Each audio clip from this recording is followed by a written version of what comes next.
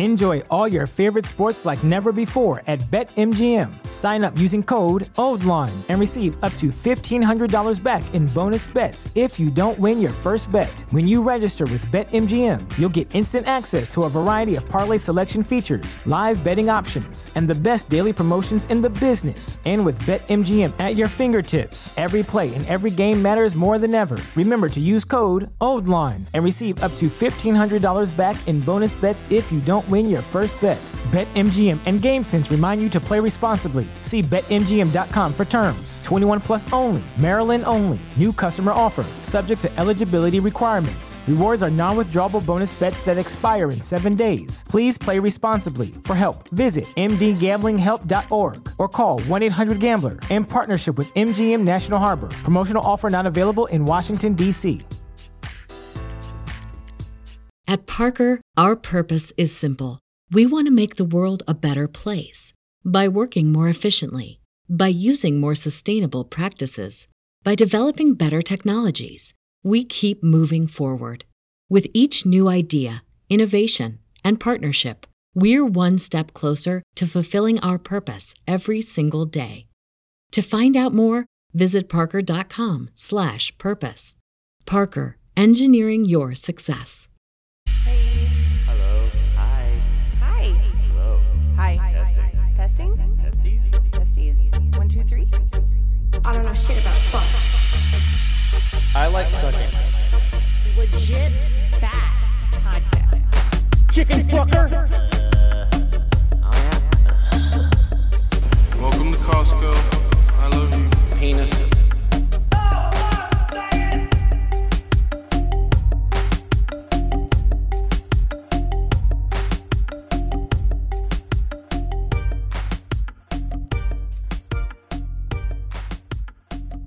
Welcome everybody to the Tribal Council of Tartaria. What's it called? I forgot already. You came up with it. Tribal Council on Tartarian Relations. Yeah, there you go. There you go. Fucking up already. You know how it goes. We got a bunch of people in the house tonight, so I'm gonna go around and let you guys introduce yourself. But I have one question for you to answer while you introduce yourself, plug your show, tell people where they can find you, and let people know who you are. And then my one question is, what is it about Tartaria that you either don't believe or having a hard time understanding? All right. And we'll start with Legit Bat. Go for it. Oh, thanks for inviting us, dude. We appreciate it. Happy you. to host on Rockfin for you. For Yeah, anybody man. who isn't listening to our show, we're Joe, Jen, and Ben. Ben, we're still waiting on, like usual. But we cover a lot of the same type of shit, and mostly just with fart humor. But we have a good time doing it. So the question on Tartaria, though, what exactly were you wanting from that? He wants to know what is it? what is it that we don't believe or have a hard time understanding? And Yeah. there is nothing, I don't want to speak for you, but there is nothing that I don't believe in. I believe anything is possible. I believe that we have no idea what's going on. So I am very open to anything. Fair enough. Yeah. Not foggy on any of the details. Like me personally, the timeline thing, the missing 1,000 years, kind of bugs me. I don't know how much that's true or how much that isn't true, and I'm still kind of iffy on that one. So, yeah, that'd probably be the foggiest thing for me, is the exact timeline, which is also probably the hardest thing to actually nail down and prove. So I think we're all going to be foggy on that aspect, but that's why we have these talks, try to figure this shit out. I'm not really sure if we know anything about anything, though, I guess is what I was saying. Like we hear like this was this and that was that, but who knows how it really was. So I think we're all still trying to figure things out. And this is just there's so many different stories that we have to research and dig through to figure out the real truth. yeah. Matt. I'm Matt from the Great Deception Podcast. I also have a show called the Monday Night Master Debaters, and it's a roundtable like this where we get together and just shoot the breeze. Yeah. I've been getting into the old world stuff now for probably about a year, and I'm with you guys. The one thing that's never made sense is the timeline, and the reason being is that things just don't seem to fit with the way the narrative goes. And the deeper we get into it, the more you start seeing these contradictions of themselves. And so the other thing, in addition to the timeline, I would say is the technology. That's one of the things I cannot wrap my head around is, was there a use of mercury or some substance that gave them this advanced technology, or what access to technology did they have that maybe we're not aware of?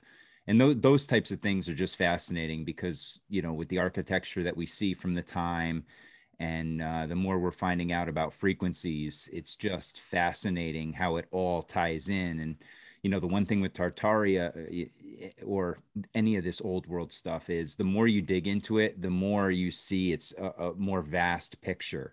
And it starts encapsulating a little bit of everything in all of these aspects of life, whether it's technology, architecture, travel, trade, everything seems to be impacted or touched by this. Excellent. Adam. Hey, how's it going, guys? I'm Adam. I'm from the Deborah Gets Red Pilled podcast. I'm kind of switching things up with the show now, so I broke it into a few different shows. I do a conspiracy show with my friend Chud X, who should be here soon, and we've been trying to get into a bunch of this alternate timeline stuff. And yeah, I guess what got me into it was just, I'd heard other people talk about it. I heard Max Egan talk about it, and I'd heard Red Bricks on Tinfoil Hat, and it was just hard to find a place to like jump in and like actually like have something that clicked in my head. And then I heard Howdy Mikowski on Crow and on Freeman Fly, and talking about the exposition buildings and coming at it from a construction standpoint. And that's where it like really clicked in my head. I build elevators for a living on big giant job sites. So that's where it clicked for me. The one thing I have trouble with is the whole Red Bricks. Everything's a melted building stuff. So okay. I'm really excited to be here. I'm probably not going to talk too much, guys, tonight, but Michelle, it's an honor to be with you here tonight. I'm really excited to hear what you have to say. All right. Andy, Deep Share. What's up? Yeah, thanks for having me. I would say the most fascinating thing that got me into Tartaria was the fact that there was some story that I heard years ago about a bunch of people showing up to some public event and claiming the rights of Tartaria on American soil or something like that. I can't remember the details, and I've yet to find the article again. But that's what intrigued me the most when it started to pop up again so recently. And the one thing, I don't know, let's see, what can I not get my head around is, yeah, I would say the timeline, because I'm kind of hearing like pre-Russian history, but then I'm hearing like worldwide, international, covering the whole globe. And I know that at some point it kind of digs back into even further roots beyond that. So yeah, this is a big topic, and I'm glad we have so many people here. Michelle, honor to be here to hear what you have to say. Excellent. Thanks. Randy. Hey, what's going on, guys? I'm Randy. You can find me on Instagram at Random Frax. Working on getting a pod up here soon, so mostly gonna be talks like this, just try to get to the bottom of everything, because it's just the biggest can of worms I've ever even leaned into opening, this Tartaria subject. At first I was just looking into things like Genghis Khan, and that was kind of making sense. Then that whole timeline thing came up. That throws me for a loop. So I think the timeline thing, like a concrete timeline, is going to be where I just throw my hands up in the air and I have no idea. I don't know if things happened a couple hundred years ago or a couple thousand. We've been spun such a web that we live in that it's just any little piece of information that I can get that rings true, kind of has an intuitive sense. I'm definitely in the game for that. So excellent. Michelle Gibson. Hi, everybody. It's great to be here. You know, for me, I've been interested in alternative history and Earth's mysteries since I was a kid. I'm watching In Search of and Unsolved Mysteries for those of you who might remember those shows. I was always fascinated by the history that we never got any information about. I'm glad I didn't major in history because I think that probably would have messed things up for me. But I've had a genuine passion in just finding out what the truth is. And I've lived a life that's brought me into contact with a lot of information that led me down the road of researching and blogging. And I learned about sacred geometry. And I have a pretty big picture understanding of what's happened here because of the nature of my research. And I've really researched the timelines extensively. So if anybody want to talk about that tonight, we can do that from what my understanding is. I think the biggest question that I have is something caused a liquefaction event all over the earth. I mean, the pictures are all over the internet. You just search for mud flood and you'll come up with all kinds of hits. And so I think the question is, was it a series of events? Personally, I believe they were deliberately caused. There's certainly, thoughts about the Carrington event and space weather and all that kind of stuff. But I think the people that are behind the New World Order were shovel ready for digging things out. And I think that's what was going on a lot in the 19th century. But so for me, the question would be, what caused the mud flood? Was it one event? Was it several events? Was it directed energy weapons? Was it sound weapons? What went on there? So that would be my biggest question. Excellent. Thank you. Mark from My Family Thinks I'm Crazy. What's up, bro? Hey, what's up, everybody? Happy to be here talking about Tartaria. My family thinks I'm crazy. That's just a statement I'm going to put out there. Michelle Gibson's joined me on that show. Hi, Michelle. Nice to see you again. Randy has also joined me. What's up? So many people here have, actually. I shouldn't even go and point all the individuals out, but it's an honor to be here again to talk to all of you about such an interesting topic. I think, so much of it bothers me, not because I don't like the topic, but just because it doesn't feel very organized.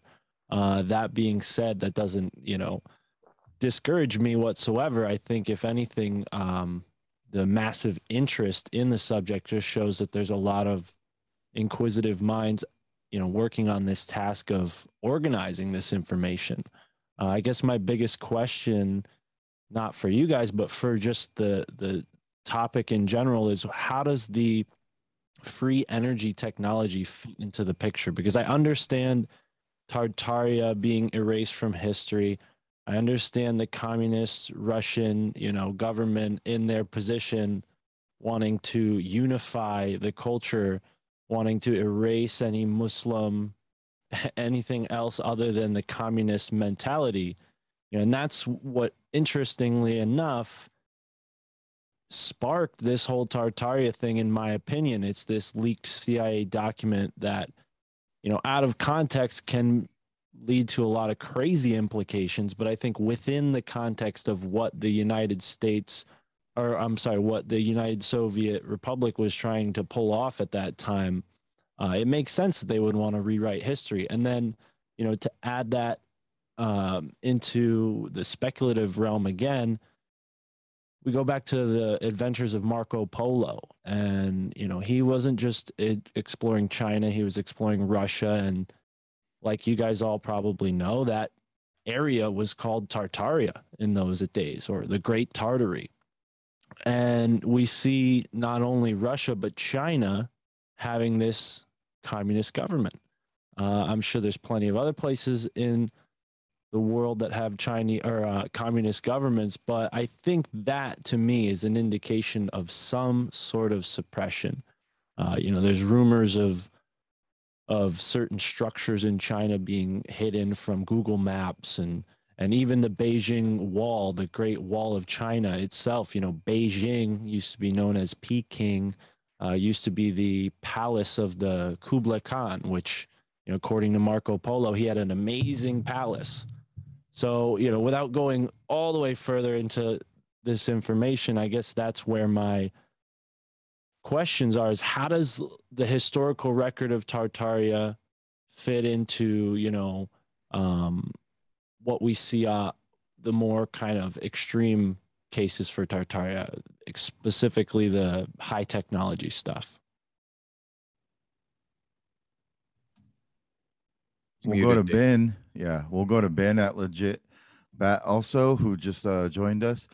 So the question is, what about Tartaria doesn't make sense to you, or what is it that you just don't believe? It's hard to say what I don't believe when you end up having a ground shaking kind of revelation, such as anything to do with Tartaria. Once you open up your mind to the idea that any of the theories are true, and you start trying to implement that timeline that everybody's talking about, where it's not something that's readily taught, but it is out there, you can research it. Once you kind of had your head exploded that this is a possibility, it's not even that you believe that it happened or any of the theories that it happened. It's when you see it and you go, holy shit, this could fucking really, like, everything I was taught in world history was a lie. And that's when you go, oh shit, I don't know what I believe. I did start, I've kind of gone from the timeline of when a lot of the theories are out there of when it kind of ended and civilization started back up again. I think it was 1860s, 1850s is when everybody's saying that that's around. I've been trying to collect a timeline from that point till present, rather than going back farther, what caused it, what was before that. What really interests me is the cover up. What happened after that that made them so afraid of the event that they have tried everything they could to suppress it.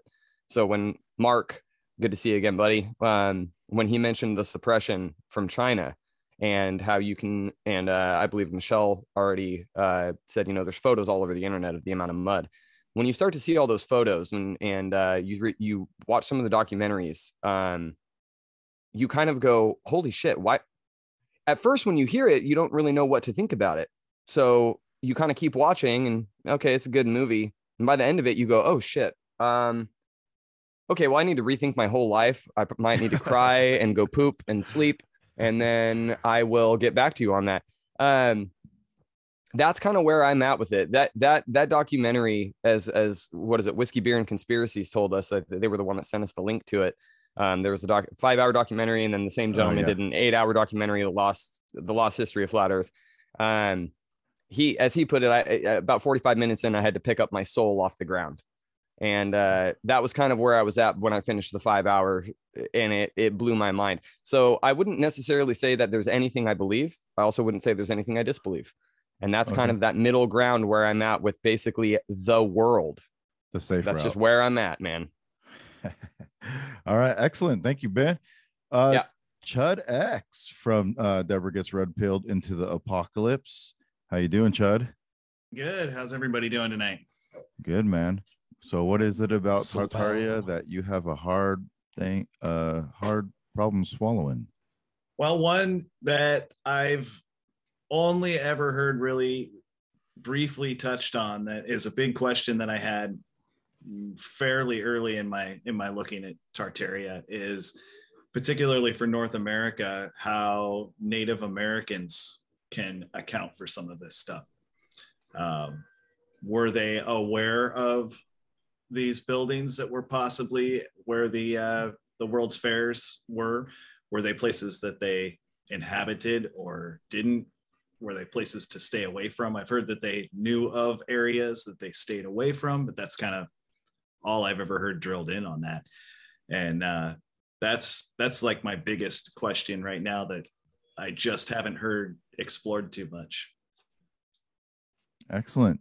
And last but not least, the homie Romy. What's up, homie? Hey, it's your HR representative, the homie Rummy, coming at you. Tartaria breakdown, Tartaria takedown, motherfucker, you know, is gonna be a shakedown.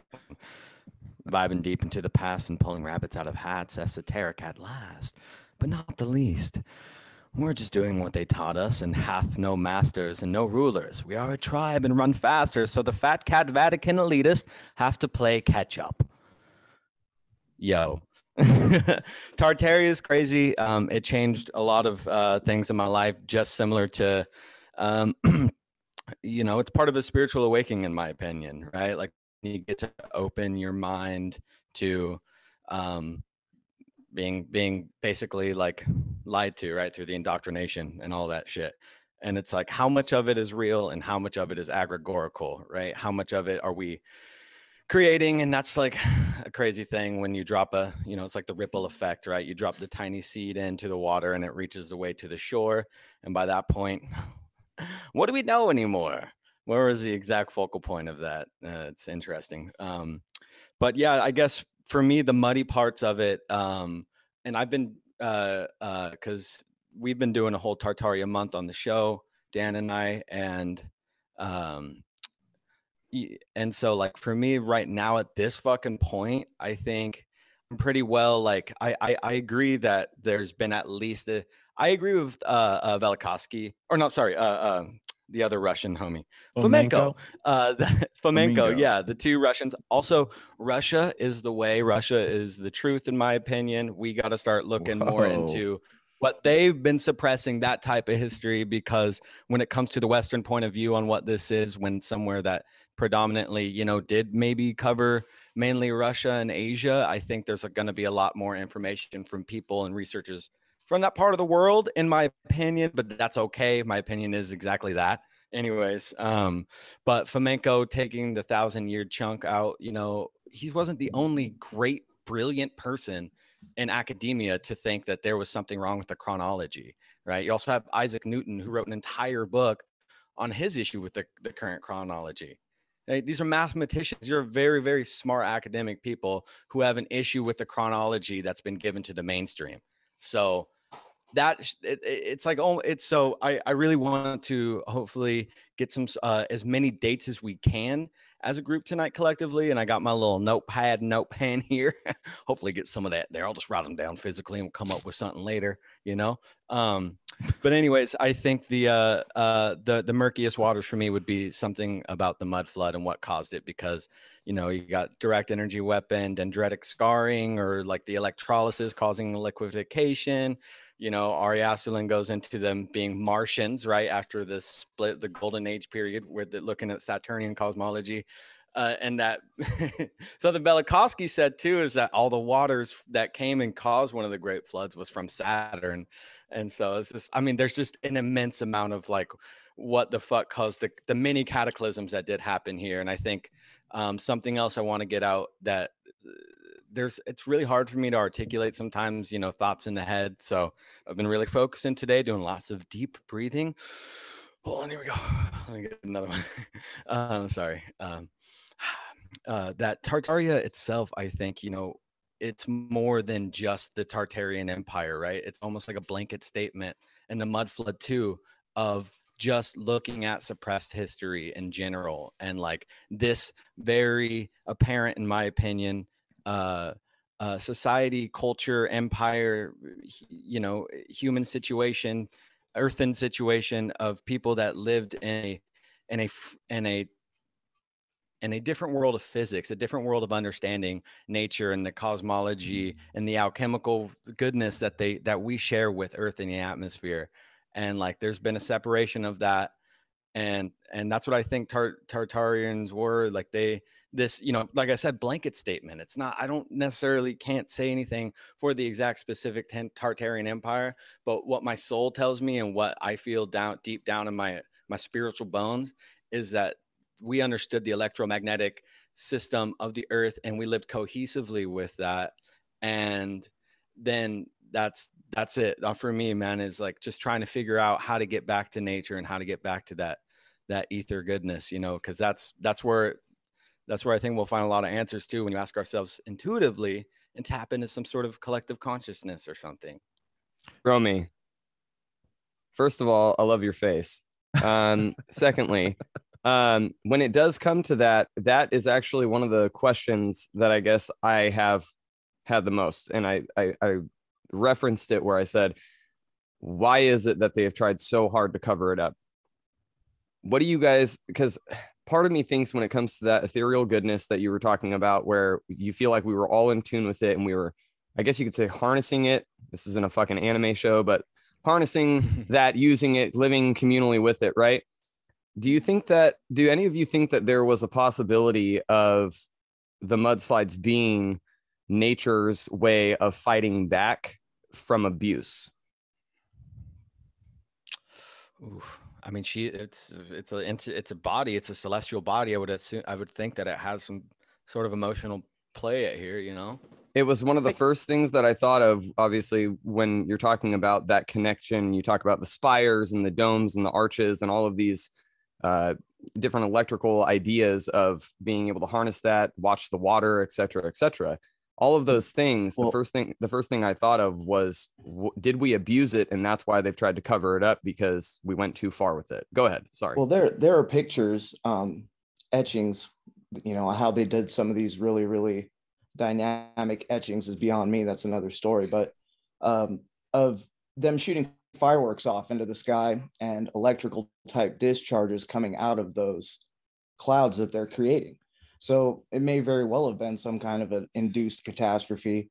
I wouldn't put it past that, but yeah, so there are pictures suggesting things like that for sure.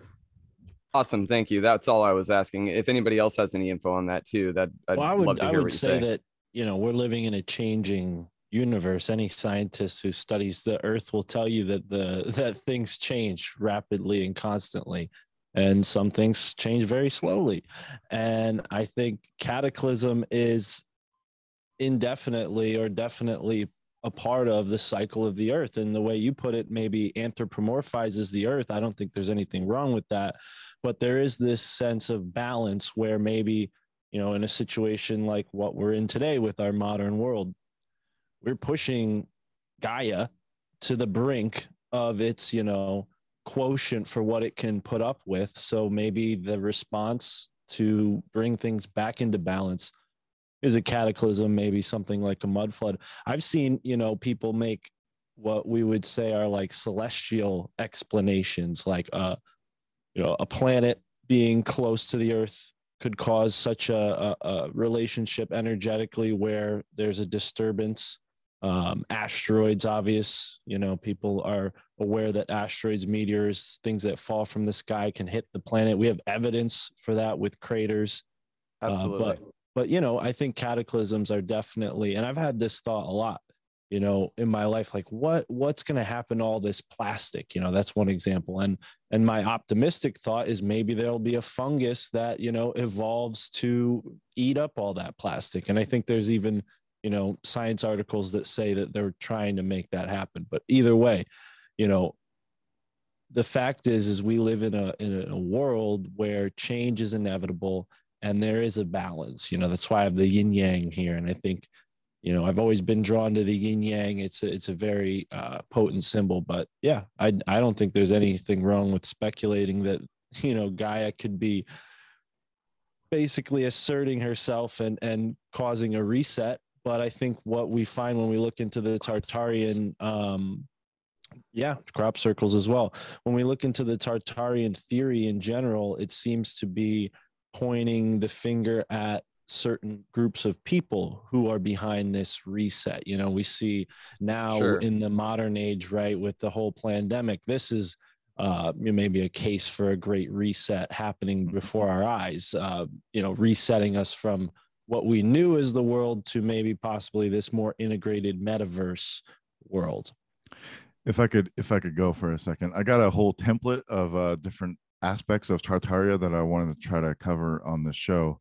Let's go. So I would like to get into the first one, which is Atlantis, and what's the connection there? A lot of people talk about Atlantis, you know, being this fable city or fable civilization.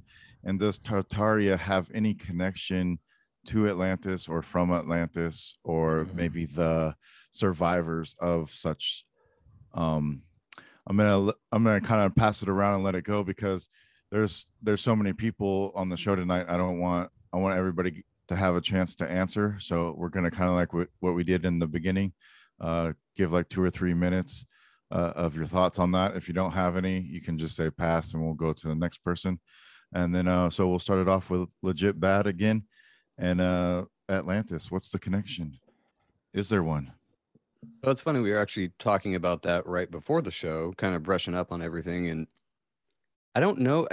It's hard to figure out how that fits in. I don't know if it was like a faction of Tartaria, or if it was another word for Tartaria, or maybe it was a continent in Tartaria. Maybe it was even before that. It's hard to figure out. I mean, if you're going off of Plato's description of Atlantis, I mean, it kind of sounds like what we would think Tartaria is, at least to me. But it's hard to tell if that's just a different word for it, or if it's part of it. I don't know what the connection there would be, but either way, that's gone as much as Tartaria is. You got anything, babe? Ben? Unmute. I actually just was listening to a podcast last night while I fell asleep about that exact thing, was Atlantis.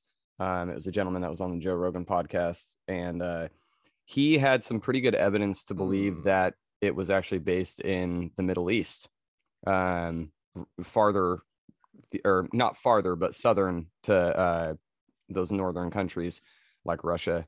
Atlantis was? Yes. And I it think was part of it. Yeah. Sorry, So he was, no, that's exactly right. He showed pictures, and it was very, very an interesting take, because he was talking about how Atlantis is supposed to supposedly have 10 kingdoms within it. Yeah. And he believes that there are these particular spots which also correlates to the technology that Egypt showed, where he thinks that is actually where Atlantis stemmed from. I don't know if that's true or not, but excellent. Jen, what about you? I don't know enough about Atlantis or Tartaria. I'm just interested to listen to everyone. Okay.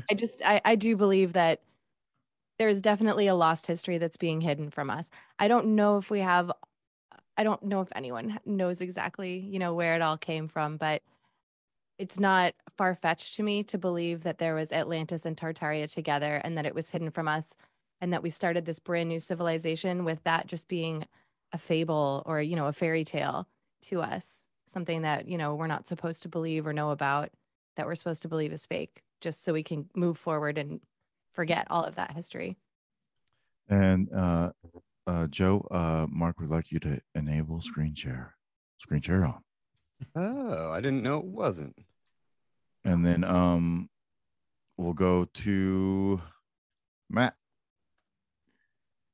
Yeah, I haven't dug too deep into Atlantis, but obviously doing this stuff, you come across it all the time, and I kind of bounce back and forth as to where I stand on it. There's times when I kind of see Atlantis being a synonym for Tartaria, and they're almost in conjunction with each other. And there's other times where I feel like Atlantis may be the predecessor to Tartaria. Again, it goes back to that whole timeline. Where does this all fall in line? And I haven't really been able to nail down Atlantis. And I, to be honest, it's not something I've dug too deep into. So I will pass the buck. All right. Adam, you got anything? Yeah, I'm kind of in the same boat as Jan over there. I've not looked deep enough into it to speak intelligently enough on it.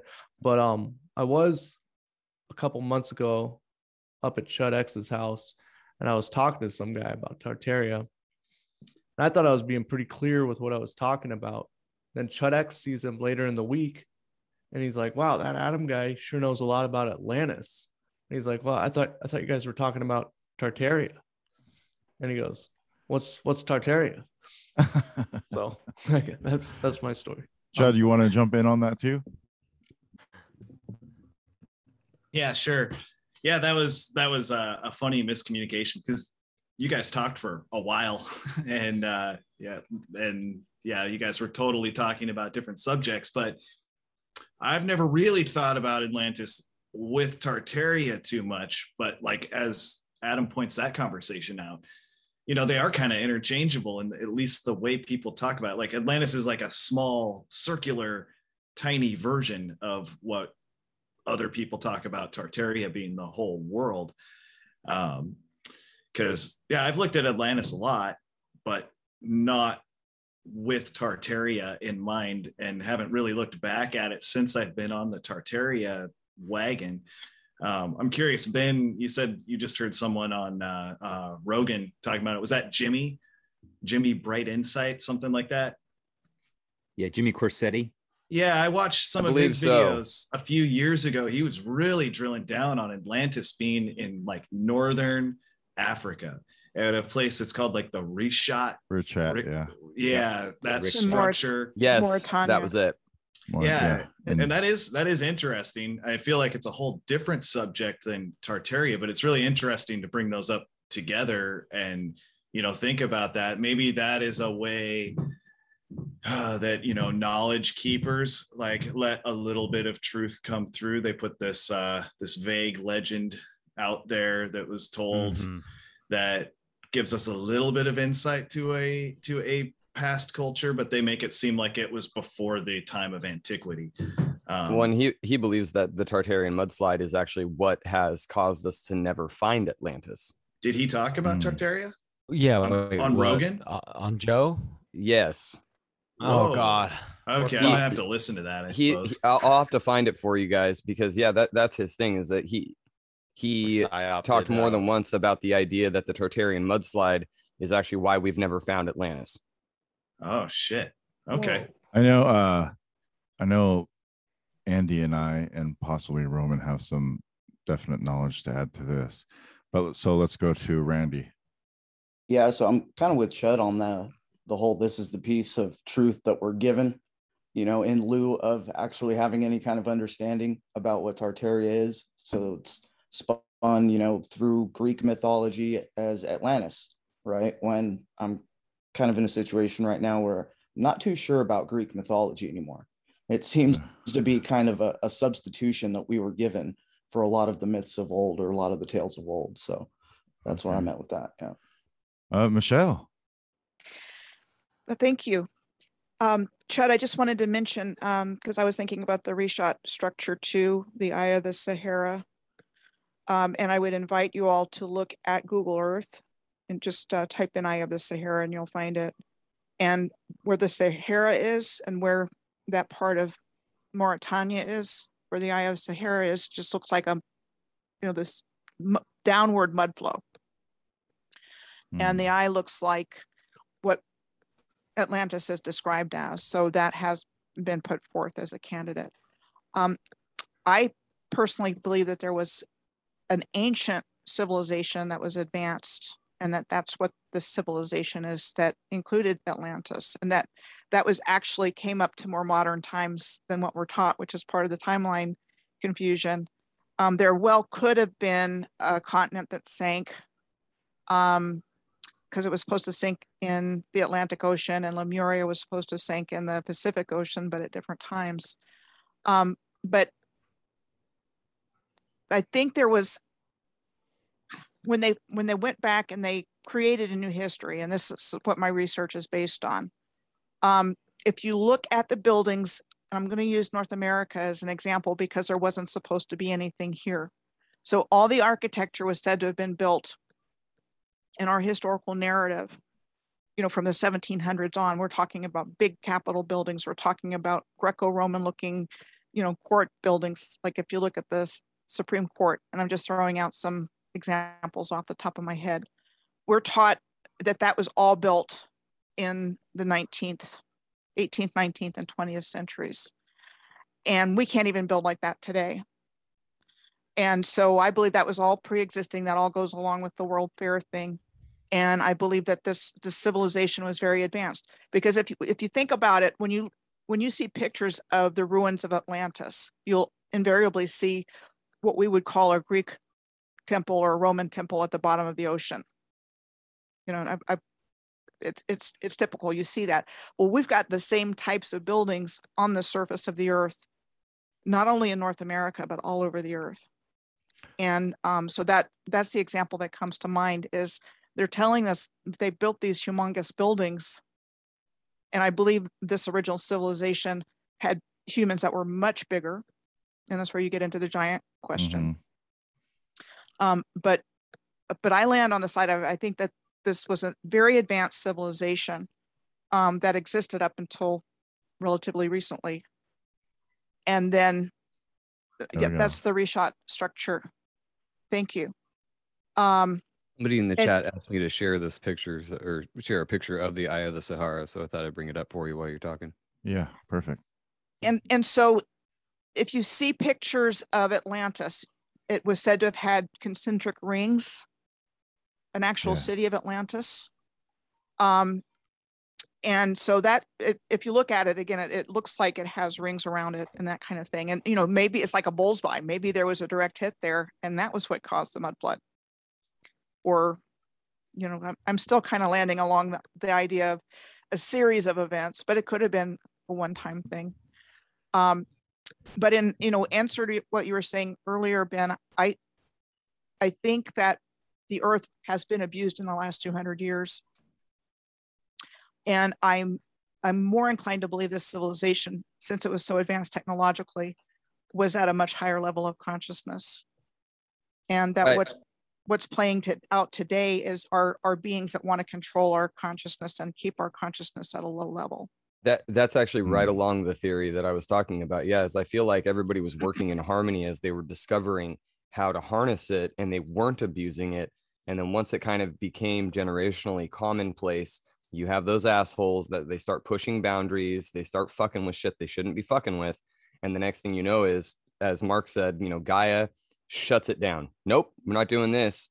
And then the survivors went, well, we fucked up. How do we stop this from happening? Well, let's change history. Let's not mention anything about it, you know, et cetera, et cetera. I did just put that clip. It's about 15 minutes. I put it in the chat for everybody.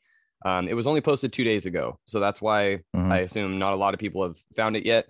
But it's only 15 minutes. So give it a listen when you get a chance. And Mark, let's go to you, Mark. Nice. Yes. So Atlantis always been a very big point of curiosity for me ever since I was a little kid. I think the best evidence for Atlantis is in the work that Randall Carlson and Graham Hancock are doing. I don't think that I agree with them necessarily that aliens had much to do with the whole. I don't think they think that either, though. Right. Well, I think that's at least how it's sold. But either way, ancient aliens aside, we're talking about structures that defy explanation architecturally here to this day, you know, and we see, as Michelle pointed out, a lot of examples of architecture here in North America that looks very similar to, you know, things that we would consider classical structures. And who's to say that those cultures that we're remembering as Greek and Roman weren't descendants of this pre-flood culture as well? And even further so, I think what we might have is a culture that habitually takes other cultures and, like a parasite, kind of eats it from the inside out, you know, wears the dress of that culture, you know, assimilates, so to speak. Oh, I like that. But, you know, that aside, I wanted to share this screen share here because, well, you know what? Actually, we're talking about Atlantis, so I'll save this for later. But yeah, and then, you know, we have a bunch of interesting stuff more recently with Edgar Cayce. You know, he was primarily just reading people for their health conditions and trying to figure out that. And surprisingly, a very Christian person who really only participated in using his psychic abilities because he saw it was helping so many people. I think that adds credibility to the revelations he had about Atlantis. He's not the only psychic who have received that kind of channeling. You know, we see that kind of emerge as a theme throughout theosophy, and theosophy in itself is very strange. You know, there's a lot of strange characters in that whole realm. But I think what we have is a pre-flood culture that survived through its naval abilities and then existed on the periphery of what we would call written history, because this assimilated culture that's kind of parasitically or maybe tyrannically covertly behind the scenes of power doesn't want the average person to be aware of that pre-flood significance that we human beings have, which again is why I have a lot of suspicion about the whole alien causality when it comes to these amazing structures, because we have examples of these really amazing works of architecture in the modern age. Whether or not they existed for many years and were uncovered, I'm a little more skeptical about that. But I think what we can maybe see is that at least there are secret societies or groups of people who have knowledge of how to use, let's say, what we would consider otherworldly techniques to create architecture, or at least advanced techniques. Yeah. I think that's very plausible. So Atlantis, I think, it's the fountainhead of what we would call culture, really. I think all the culture comes from that in a way, and others, maybe Lemuria is an example of some influence in other parts of the world. But as far as Europe and Africa and even South and North America, I think Atlantis is the pre-flood contender. All right. Roman, what you got? Rashad Rollins. Oh yeah. Yes. Bringing up Edgar Casey, right? As Mark just did, is one of the biggest predecessors to my understanding of how there's a connection. And it was basically, there was like 3 different cataclysms that he said broke up Atlantis over time, and they each had different names. And one of the 3 last islands and places of Tartaria was Arian, the island of Aria. So, and then over many controversial, debates on this stuff over the month and everything, there's an Aryan tie to the word Tartarian, and Tartar being the, like the Tartarus, which is like the Greek word for hell, being cast at Tartarus. Hell. So like there's a bad connotation behind the word Tartar, but then you put the word Aryan in it. The Aryan people were the Tartars. They were the bad people. So Tartarian, to just kind of phonetically put those together. And then, part of the understanding of the Tartarian culture, which would have been, we're going into Hitler because it just happened. So, but I'm not trying to, but it's going to happen anyways. Fuck it. And part of the reason why they think he was looking for the Aryan nation to get their Tartarian technology and that understanding of like the Russian way of being things. And I don't want to go too deep into that. Well, but without going further, you can at least acknowledge, like, during World War II, what did they destroy, right? They destroyed a lot of Paris, which if you look at some of those old photos of France, I mean, that's all what we were calling Tartarian architecture, right down to, the spires that look like they could be conductors of electricity. So it was very obvious that at least he was destroying, that kind of stuff, if at least not, keeping it for himself. There's I was having this conversation earlier today too, not to bring in ancient alien stuff situation, but if you do tie in the Sumerian tablets and consider that there were a species of humans that could be pre-flood humans, it could have been humanoids, right? And then there was a genetic alteration to create they were giants. I mean, we call them aliens because they don't look like us, but I mean, by all respect, they were giants. You can go to Yale's art museum and see one of the depictions of these Anunnaki, and it's huge. It's like 15 feet, and I don't think they did that by accident. They have plenty of statues to normal proportions, so I think this was intended to be to normal proportions. Well, and there are several, actually, there's in my opinion, vast majority of ancient religions that have different names for those giants, and many of them agree on 6 fingers and 6 toes. Things of that nature. Yeah. Rowan, did you have any more to go on there? Mainly just the KC breakdown of like there being an Aryan nation, and he's I mean, as credible as any psychic can be for, as we'll take it to what we find value in. And if someone we believe who has done hundreds of psychic studies and healed people through psychic abilities, and he had these visions and understandings of that, then going off of Edgar Casey's work, that's the tie to Atlantis that I have an understanding of. Okay. And obviously Atlantis is a fucking huge topic. Yeah. It probably deserves a whole other roundtable on its own. Probably. I'm going to kick it to Andy because I think Andy can help answer a lot of these questions. Andy. Oh, can I?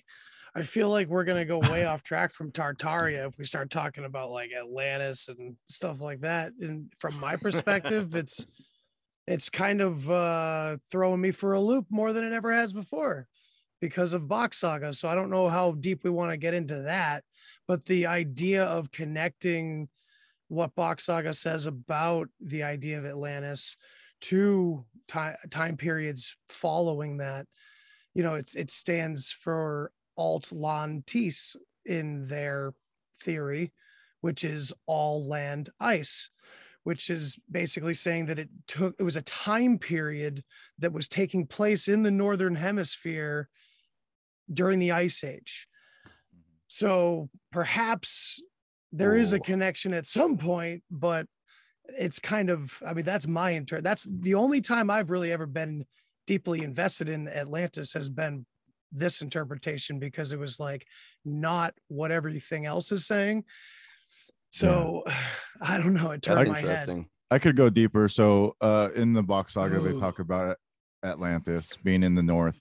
They also talk about 13 original ethnicities, and they break down each one of those. And they say that there's 10 tropical kingdoms, and then there's 3 Caucasian kingdoms. And the 3 Caucasian ones are Dan, Sven, and Rosette, which is Russia, the Vanir, and the Danes.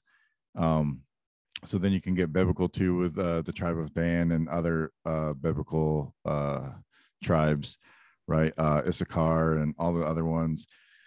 And you end up with this area in the north that was surrounded by ice, and you have also these 10 tropical kingdoms that were not surrounded by the ice. So when it talks about these 10 kings who came out from Atlantis to repopulate the world, it sounds very familiar to the saga also. And so these 10 kings being more of a tropical people, dark skin, not Caucasian people.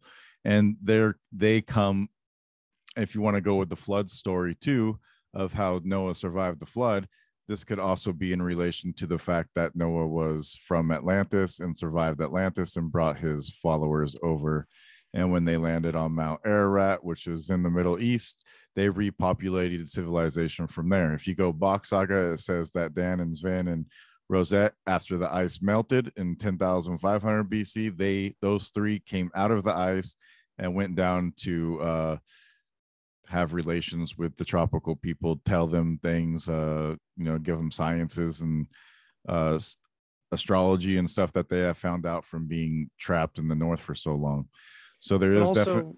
We can't forget the connection. I've totally just forgot about this, that the classic setup for Atlantean city was like the round, ring cities, right? The rings. So of course you could say that Box Saga perhaps like lifted that from Atlantis, but what's hard is that when you get into Box Saga and the root language and why words mean certain things, why sounds mean certain things, why the rings were there and why they lived that way, it all has to do with one another. Like all the different parts of their life were interconnected to this language. So I don't know.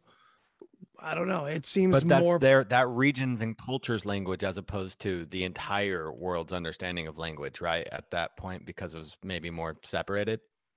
Perhaps. Talking like dialects.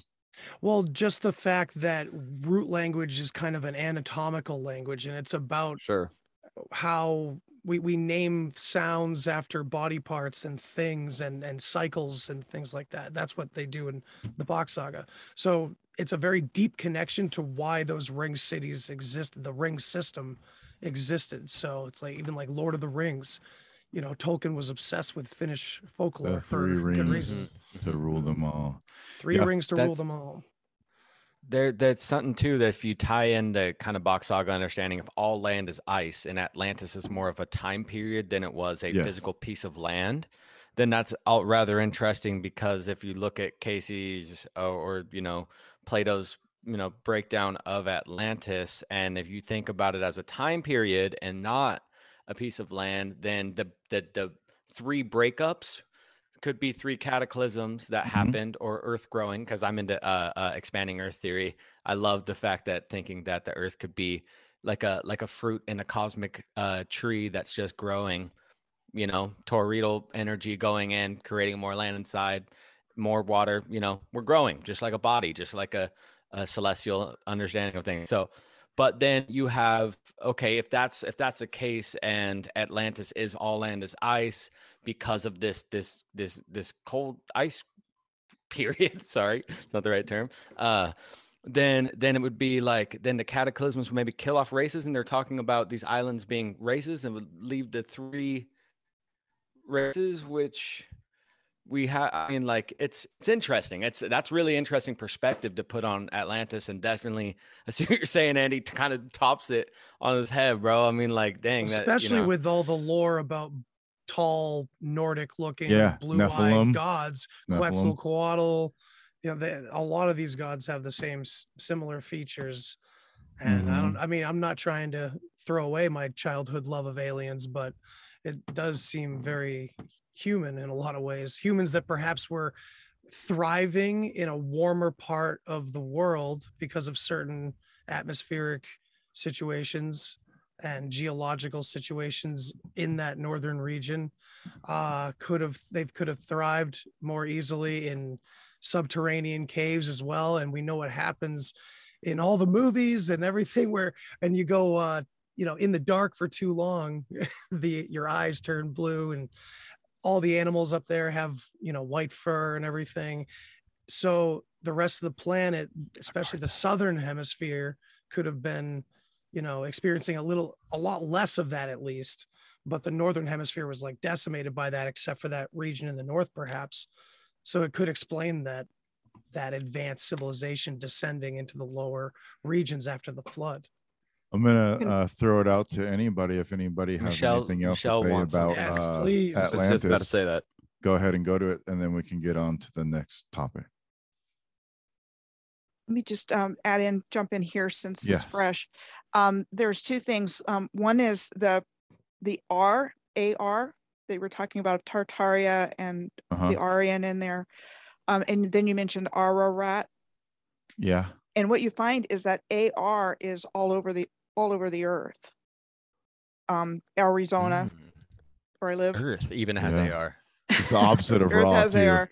But I think this culture was Aryan. It was the people of Armenia. There's been talk about Armenia being like the center of the earth. That's a really good piece maps. right there.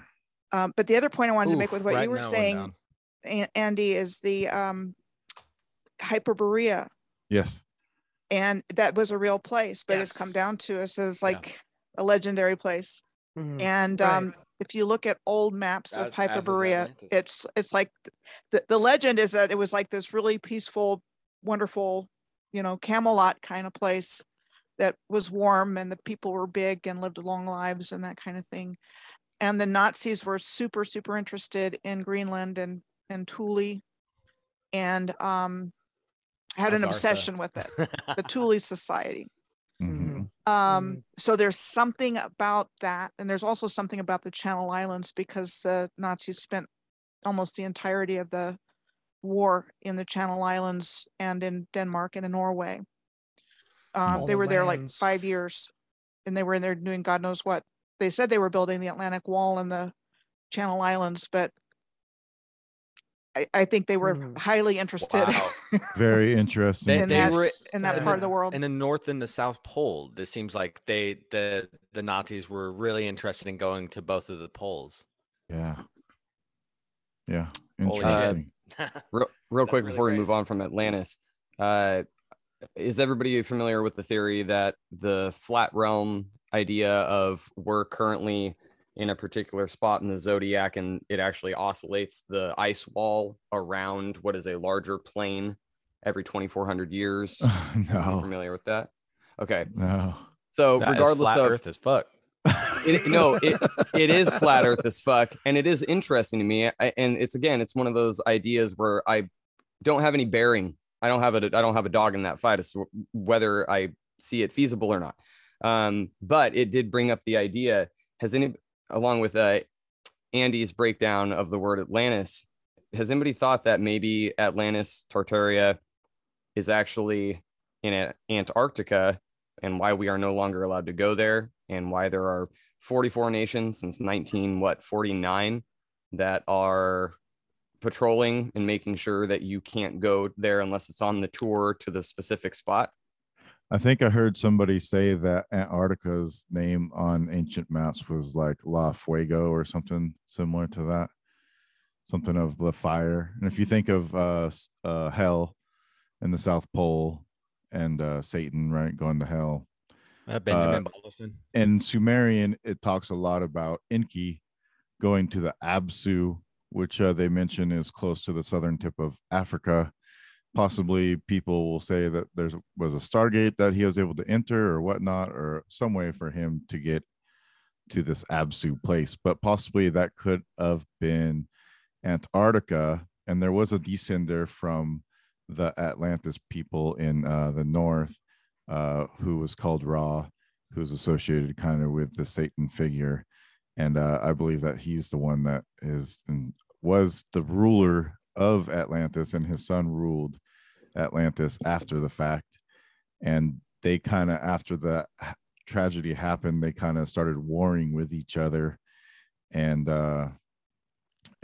breaking apart. And he was still fighting with the main kingdom because he was hybridizing species through sex, like it talks about in Genesis 6. So there is that whole aspect to it also, and possibly there could have been a main civilization in Antarctica where they stayed, and then later it got frozen over from one of the catastrophes. Or awesome. Connecting this all to Tartaria, if we're going on the assumption that the Tartars were like a diaspora from a pre-flood civilization, Marco Polo's legend of Kublai Khan, it rings very similar to like a ancient palace, and they describe it with huge canals and big ditches, and it's a wonderful palace that if you look it up, Chinese culture, they'll say, oh, it's just a legend. I think there's some stories saying archaeologists may have unearthed it, adding to the mud flood premise. So I think there's definitely a cultural link, if anything, to a lot of civilizations, not just Tartary, but a lot of civilizations, and this kind of pre-flood culture, and everything that entailed. I think it was much more than just architecture. There was, a lot more to it that didn't get preserved, obviously, because those things degrade. Stone and such is, some of the last remnants of those ancient times. Even, to bring the Native Americans back up again, there's a big connection between Russia and North America, but also on the East Coast where I'm at, there's a lot of connection eastward between, the Gaelic cultures, maybe even the Phoenicians and here in America. And you see certain stone structures. They're called dolmens in Ireland, but over here they're called standing stones. And it's, it's exactly the same type of stone structure. So, there's evidence for this universal nature to these sort of things, and that could point to the pre-flood time, which Atlantis is noted for, because everybody was more connected conceivably then, when there was less water covering the planet. And those dolmens, we did an article on RFTA about those, and there's thousands of them in and around and near the Black Sea in the region which would be considered Tartaria. Well, and there are so many other parallels. I know we're just jumping on Atlantis right now, but there are so many other parallels between some Native American cultural aspects and what we would call Mongolian culture. Okay, perfect. Anybody have any final thoughts Mark, on real Atlantis? Just real quick, because it's crazy you brought up Marco Polo. I was watching one of my favorite YouTube dudes called the Observation Deck. I don't know if you guys watch his stuff. Super deep researcher's been around for a while. But anyways, he did this like hour-long, documentary thing, and then he was actually calling Marco Polo out that he never went to China. And like that he kind of like fabricated a bunch of these stories about going to China and then brought back spaghetti and ice cream from China or whatever. And it was like this whole thing about an Italian well, I think Voyager. that's indicative of these kind of cases where there's a cover up and there's information that they don't want people to take seriously. They go and discredit someone. And Marco Polo, on that note, when he returned to Venice, something happened politically where he ended up, living the rest of his life in jail. And that's actually how his adventures got written into a book. One of his cellmates was released and had been writing it all down, allegedly, the story goes. But I think it's important to bring that up because if we're going to talk about Tartaria, going back to my original issue with the whole subject, I guess, where does that word first arrive in the zeitgeist? It arrives there in that part of the world at that particular time. So I think if we're going to continue using that term, we got to, kind of extrapolate from there, either forward or backwards in time, and really justify that. Otherwise, this just becomes like another catch-all term for alternative theories, which is fine, but I think it doesn't do us any justice as people who are earnestly seeking the truth. If anything, it helps cover up this free energy science that I think Empire, whoever it may be, always wants to cover up. They don't want people having access to free energy because you can't tax free energy. You can't put a fee on it. I think that's a solid way to wrap up the Atlantis discussion. There's definitely more that needs to be flushed out there. Apparently, we could probably do the whole rest of the show just on that topic alone. But we want to get into some of the other aspects of Tartaria here. So maybe we'll have to do this again another time. But so I guess my next question would be, when did the mud flood happen? I hear lots of different theories. Some people think maybe the Great Flood happened in 2400 BC. Some people believe the Younger Dryas flood of 10,000 BC or that area. Some people think that it didn't happen till maybe the 1700s, maybe early 1800s in there before the World's Fairs and everything, and they were able to come over here. So I want to hear people's idea of when they think that the actual flood happened, and how do they think that happened? What caused it? If it wasn't a flood, was it some type of solar event, some type of DEW weapon? You can get as crazy or as weird as you want. I don't really care, as long as there's some evidence to support what you want to say. Sounds good to me, huh? Anybody want to start? Matt, let's go with you. Honestly, I think there's been multiple catastrophic events over time, obviously. So there's been multiple resets. There's the biblical Great Flood. But I think most recently, one of the things that I'm trying to look into a little bit more is the early 1800s, specifically related to the Madrid earthquake in Missouri. And that was a massive earthquake. And what caused that? There's rumors of it being tied to a comet, meteor strike.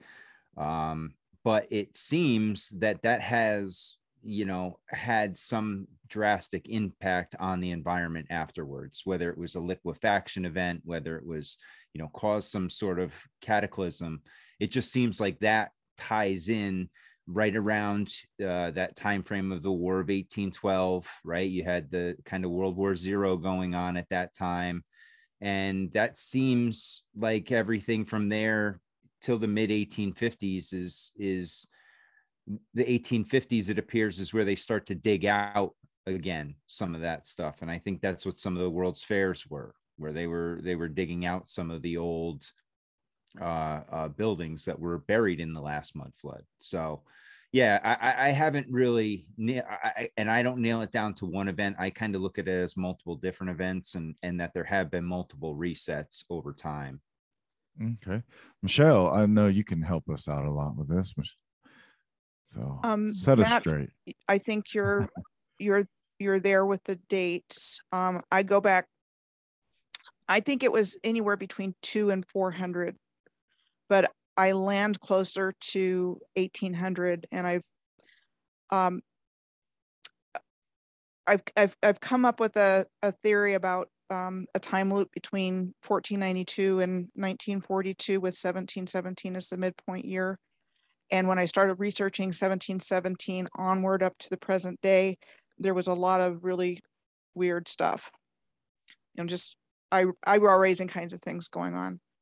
And so I'm kind of like somewhere in the 1700s, but I don't think it really got ramped up until the 1800s. So I think there was a series, at least one, but perhaps a series, I'm open to it, of some kind of events. I really do believe that those folks behind the New World Order were responsible.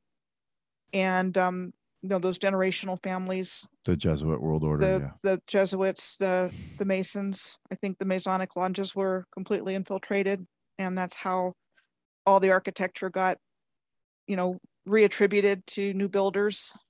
Everything with a date and a name and a construction company, right down to the nitty gritty. Everything's got an explanation for it, but it doesn't fit. So I land on sometime 1700s, and at least with the mud flood that we're looking at. Okay. I do tend to look at a longer view because this civilization was so advanced and so integrated.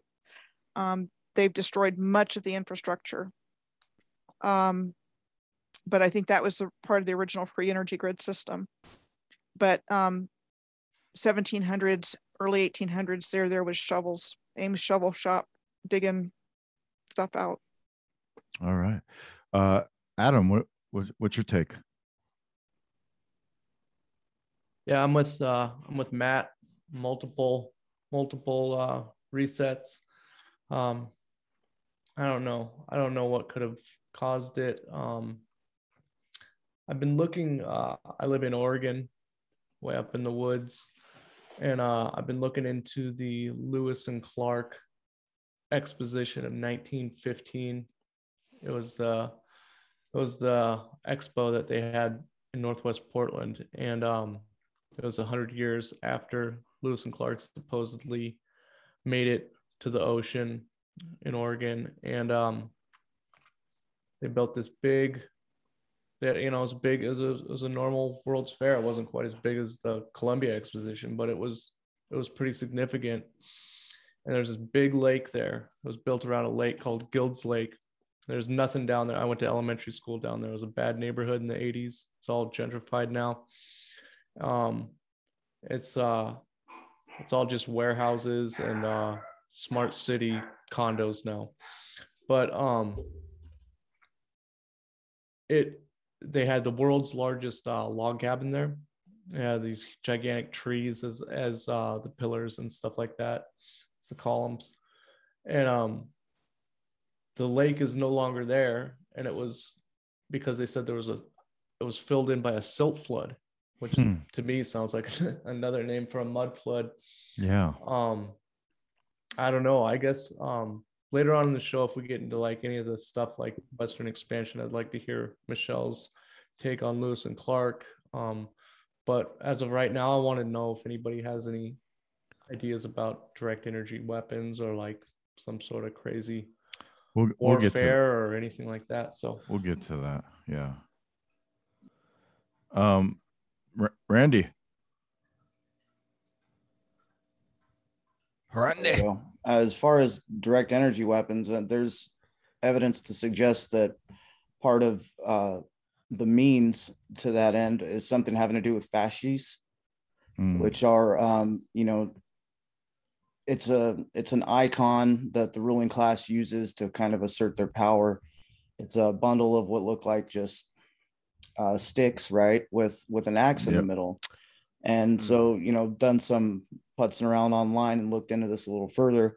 This seems to be their way of extending to us that they have the means to rule based on this fasces, hence the fascist government, which is really the government we're all living under is a fascist government. I don't know why people are going so far as to call it Republican or Democrat or any of these other things, because it's just not. I don't know that the Nazis ever lost. I think Germany did.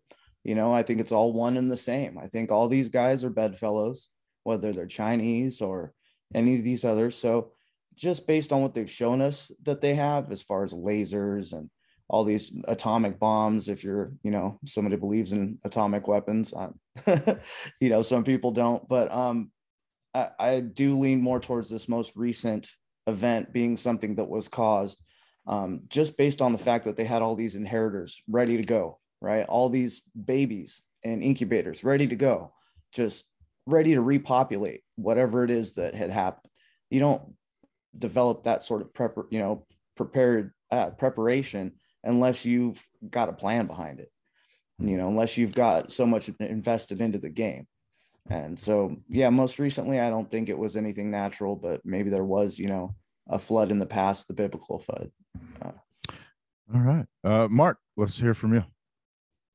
So on the point of when it happened, I think the year 1816 is a strange year, historically remembered as the year without a summer. It's also funny to note that the science of meteorology started around that time. People weren't doing that for whatever reason beforehand. There's record of, observations of different weather, usually cataclysmic weather, but for the most part, meteorology didn't really kick off until after this period. Funny, meteorology, again, I think there was some sort of not a touchdown type meteor event, but similar to, the Tunguska event, possibly, where something exploded in the atmosphere. And we also have the possibility of the what are they called? The Gulf streams in the ocean, which, have a large effect on climate all over the world. It possibly used to circle around the North Pole and then go back around under Africa, through the Indian Ocean, around Australia, and then up around the Pacific Ocean. Now it kind of does this broken double loop in between North America and Northern Europe. So I think what we see is definitely a time period where something happened energetically, atmospherically. I think some people have made the claim, again, I think I brought this up earlier, that it was possibly a planet that got very close to the Earth, and that energy had a strange effect on the planet that we've never seen before, or maybe have seen very, very long ago. Mars comes to mind. So that's where my mind's at with all that. I think the beginning of the 18th century, and then also, all of this stuff kind of connects to slavery somehow. I know the orphan trade trade and train is a topic that we might get into later on, but I think that's also notably an interesting time period. After that, slavery seems to have, been dissolved for the most part in like the late 1800s. And then you see this like influx of child labor, and then eventually, the wage system that we're all living in now, which, like Randy put it, is pretty globally fascist. It seems like a result of the French Revolution. If anybody wants to correct me. No, I don't even know that there was a Napoleon, to be honest with you. Sounded more like a story to me every day. Okay. Well, I eat him with bananas, and he always sticks his hand in his shirt, so he's with a hidden hand. So Yeah, that's facts. Maybe he was created by the Jesuits. Who knows? And he was a short guy. You got to watch out for those fucking short guys. You know, what I He mean? it was actually not a short guy. That was all shit to just make him sound bad. It's funny that came up because I was just listening to Walter Bosley go into the Napoleon thing, and he wrote a whole book about it. He didn't say anything there that was mentioned, but he did say that Napoleon possibly swapped identities with his brother. His brother kind of got left on his island, to be left, like I think the British planned on exiling him there. Somebody exiled him. And then he lived the rest of his life in Philadelphia, New Jersey, which is Philadelphia. That would make a great all we know movie. about Philadelphia. Yeah. Yeah. Of course, Philadelphia. Chud, what do you got to say? So I've probably Chud with spent the a mud. lot more time in my life expanding the timeline than I have shrinking it. Looking at like the Graham Hancock type of way of looking at things that things just keep getting older. That's kind of his catchphrase. And with that, like I was brought around a long time ago on thinking about different cataclysms that could have happened, like the Younger Dryas and things like that. But I think one of the things that makes Tartaria unique when you talk about it, the mud floods having happened 200 to 300 years ago is part of what that is. Mm-hmm. Because I was fully convinced before ever hearing the word Tartaria, there was an advanced civilization that existed sometime in the past that was wiped out. And I've explored that from a lot of different angles. But when Tartaria was brought into my vocabulary and on my radar and something I was thinking about, one of the hardest things to swallow at that time was that this mud flood had happened so recently. And, a series of events brought me around much closer to being able to believe it. A lot of it having to do with World's Fairs and Howdy Mikowski really brought me into the idea that the history could be fake. And I don't really have a deep belief of a specific time that mud floods would have happened, but I think they had to have happened somewhat recently in order for the concept of Tartaria to work in my mind. I totally agree with you because of the pictures we see of them, removing the mud from all these buildings. It had to have been relatively recent for those buildings to have been covered with mud. Right. So when I can't even really, I couldn't give a specific year. Several of you have. Yeah. But more recently than the history books are telling us. That's for sure. Does anybody have anything different than the 1800s or early 1700s, Roman? I don't. Well, I didn't. I thought you were going to say different, but no, not an exact timeline. Just mud flood theories, but not an like. I think the general overarching time of the mud flood understanding in the Tartarian realm is anywhere from the early 1800s to around 1860, and then it caps off, and that's when you start seeing a lot more of the photographs. So, but I think that's the general Tartarian realm for the timeline on the mud flood. All right, I'm gonna hit up Andy. What's up? When do you think the mud flood happened, man? I think if it did happen, it was definitely in the mid 1800s, and as I don't know, I don't know why I feel so confident about it. It just seems like that whole time period's a mystery, and the orphan trains really bother me. Seems like that whole situation, because I think every single one of us is like, connected to this continent by how many generations? Not many. It just all goes back to that time period, and before that, we don't have much information. Some of us can point to Native American roots too. Some people have Native American in them, but that doesn't necessarily mean that maybe a long time ago groups of people were aware of what happened and who caused it or what caused it or something, and they've been flatlined over time too. All right, legit bat, all three of yous at the same time. Yeah. It's the way we like it. Yeah. Let those legit bats fly. Giggity. I Those don't have my bear soundboard bars. up, sorry. Huh? Shut up, Andy. No, I don't know anything more about this than anyone else. It's all still to me, it's all conjecture. You know, it's all guessing. It's all looking at pictures and trying to figure out what the best scenario would be. But we don't know anything. I've come to know that more than anything is I don't know shit. So I don't have a guess. I definitely am leaning towards, like you said, everybody else. I think if I had to guess, I would say that it was 1840s. Okay. We were talking about that timeline. Oh, sorry, what were you gonna say? Go ahead. 1840s. We've talked about, this is that timeline in specifically. Like I said, I have looked more towards recent history from the event than previous history because, in my opinion, the previous history prior to what this mud flood might be has a whole lot more, no pun intended, covered on it that we may never know as a result of it.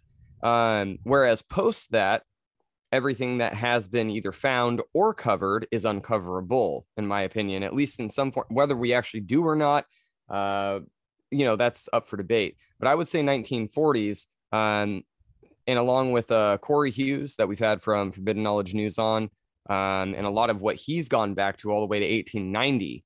I would say that the mid 1860s, when the people start showing up in the towns, based on when I think it was Mark Twain or Charles Dickens, one of the two, several of his novels start out with mud in the streets as more than any man could move. Things of that nature that all kind of seem to line up from when it ended and when they kind of, in my opinion, all came out of their houses and said, okay, where do we start? And that's when you see the pictures start. You're talking about carts and wagons and shovels with these backdrops of just the most ridiculously ornate architecture that you have ever fucking seen. And yet previous to that is when they give you the timelines of, for instance, like the first World's Fair, where they say that it was built in, 7 years. But they didn't have an automatic glass maker. And it's, however many football fields. And then supposedly they tore it down and moved it and set it back up. And it was curved. All of those things, in my opinion, and then they burned it. And then they burned it. And all of those things, in my opinion, along with the orphan trains. When would the orphan trains children during the 1940s and 50s be adults? Around 1890, when they had the Zionist Summit. From there, you kind of go on to also where they supposedly stopped teaching flat earth in schools. All of these things all start coming about where these orphans, which in my opinion, the reason why there was an influx of it is because that's who you would save if there was room to save them from the flood. So if you have room to save the orphans from the flood, 30 years later, they're adults. They have a summit. Boom, boom, boom, boom, boom, boom, boom. Now you start laying out the history for the cover. Well, fuck. I'm going to be the black sheep of this bit. And I'm going to say that from what I've studied with the saga, I think that the Tartarians were I guess you could say the pagans, and they were building all this architecture, and they knew of the incoming Roman Catholic Church who were spreading around, destroying every civilization and fucking them all up. And so in the Bach Saga story, it talks about how they buried all of these ancient sites because they didn't want the Romans to destroy them. And so I would kind of go with like maybe around 900 or so. And I don't know how they would bury all of these sites so quickly to hide from the Romans. But interestingly enough, in doing some research today, because I had the day off, I was looking into, Tartarian stuff. And I came across this article from Inverse by Alana Spivak, and it says cosmic ray discovery both confirms and complicates Viking legend. Leif Erikson, son of Viking explorer Eric the Red, was many things, an explorer in his own right. He played a starring role in 10th century Norse geopolitics. But he was also a deeply religious man, and like so many explorers with designs on setting new lands, he wanted to bring his religion, Christianity, along for the ride. Specifically, he wanted to bring Christianity to Greenland, but ended up being the first European to set foot on American soil instead. At least that's how the story goes. And now the science goes that way too. In 1992 AD, the globe itself was in the grips of a solar storm. During the storm, high energy particles blasted from the sun with such force they entered the Earth's atmosphere and collided with atoms, landing to a spike in atmospheric carbon. The moment was so powerful, trees recorded it in their rings, leaving a radiocarbon signal for future generations to find. So that's interesting as fuck, huh? But I'm Note that it is science. It is a mainstream type of shit, but interesting that they how is say it mud flooding? because they said that there was a great solar storm. I'm guessing that had some type of repercussions on the planet in around 1000 AD. It's worth looking into more. I just found that article on a whim today, but it kind of does. You fit definitely did go full black sheep there. Yeah. Yeah, I know. But well, they because they've I'm the gotta only have one, cover. I'm the They've only gotta one have that cover thinks around the stories. 900s is when this happened. So, everybody else agrees Well, that it's there could have probably in very the well been 1800s. Well, honestly, multiple though, mud floods though, as well. If you look, Dan, at the whole timeline, whether it's been manipulated or not, 900 and or 800 and 1800 are the same time. I mean, so it depends what Could timeline be. you're looking at. Could be.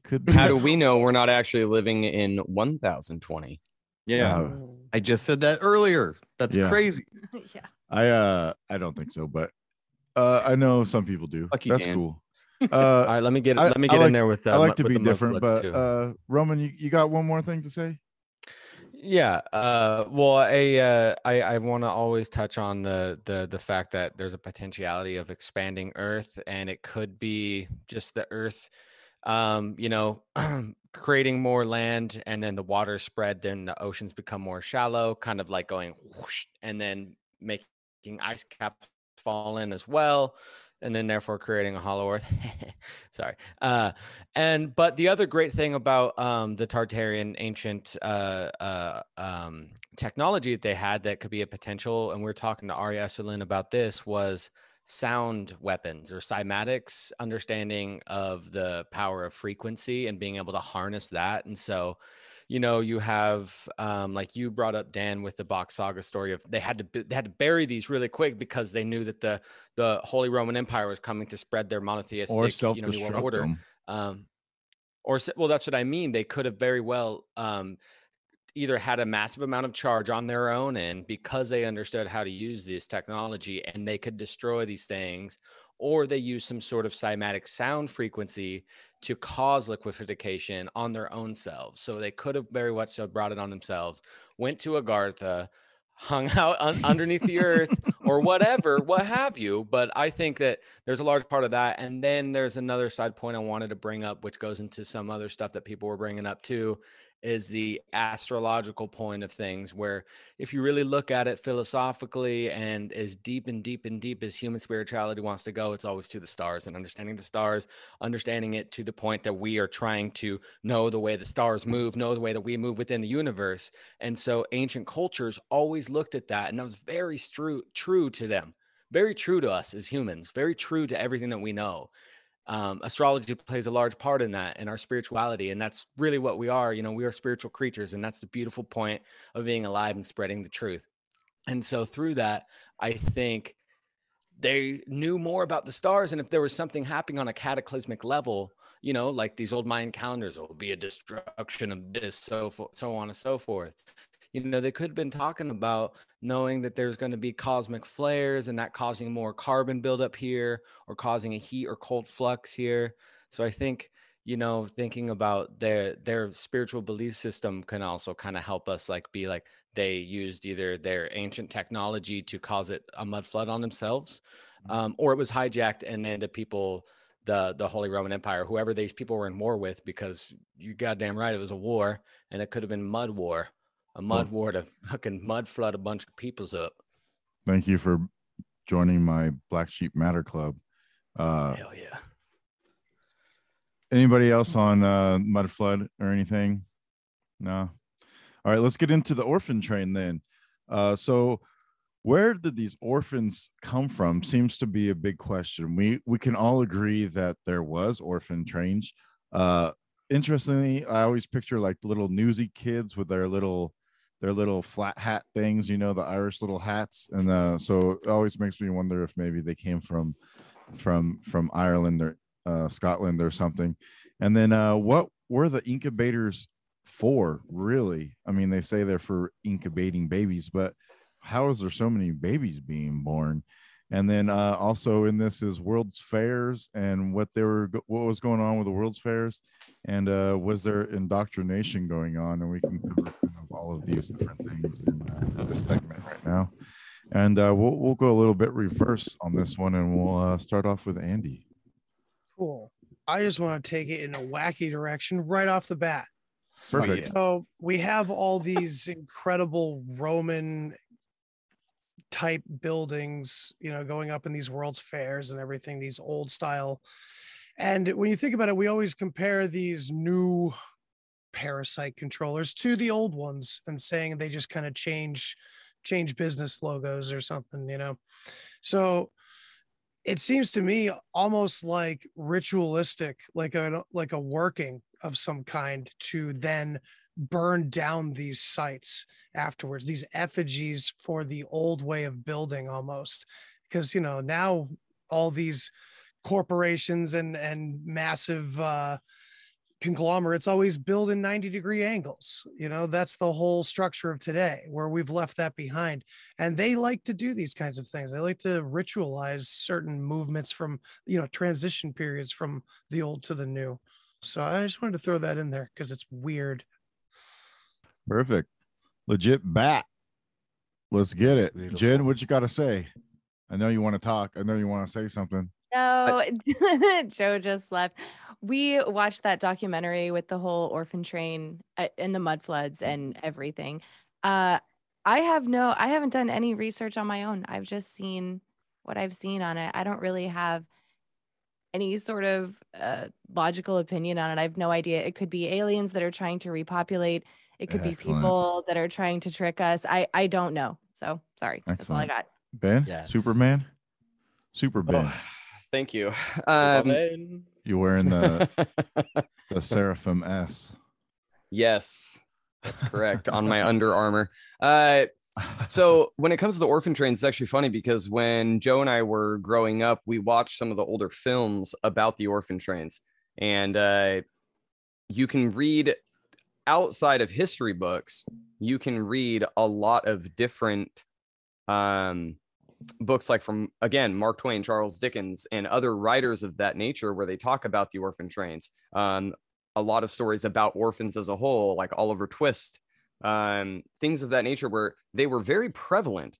And part of the documentary that Jen is referring to is this idea that they safeguarded the populace of the kids for the purpose of repopulating the earth, which is why they got sent to multiple different parts around the world.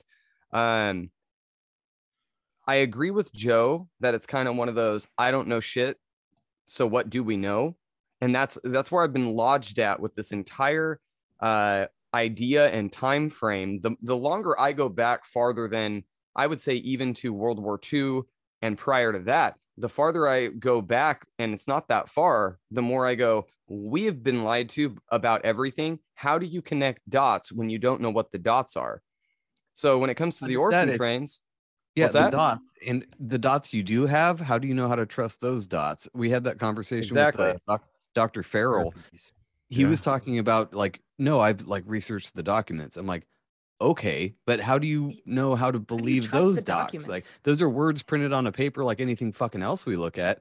I don't know how much to trust these documents from the CIA, who we already don't trust. You know what I mean? Yeah, that's how I feel about FOIA all the time. I was just about to say FOIA. Thank you. I'm constantly I talk shit on FOIA about that. all the time. Like, seriously, we're asking permission to have information that shouldn't have been secret to begin with, but from people that shouldn't and aren't in charge of us to begin with. Yeah, and then you get nothing but black cars and and. Or you do get information that sends you flying in one direction So I don't know. Misdirection. Oh, yeah. Here's Well, your and- information that you politely asked for. So that's my thing is Sorry. no, you're good. I completely agree with you. Corey Hughes talks about all the time. 1947 was a huge year for the entire Earth. It saw Roswell. It saw the cover up of Roswell. It saw the formation in the UN summit of the CIA and then the SOS and a bunch of these other things that from that point on, anything prior and what they wrote, in my opinion, you know, there's the saying, history is written by the victor. And I think that we see a lot of that with what we're talking about is the idea that the people that were left that had the knowledge who have long since been dead started whatever the train of thought was in those orphan trains. Think about the amount of children versus the amount of adult population that supposedly the Earth had in the 1860s. I've talked about this multiple times with multiple podcasters. According to what we're told, at the turn of the century in the 1900s, we had less than 1 billion people. So you're telling me that for however long the Earth has been around, it's been under that amount. But then in 120 years, we've multiplied that by 8.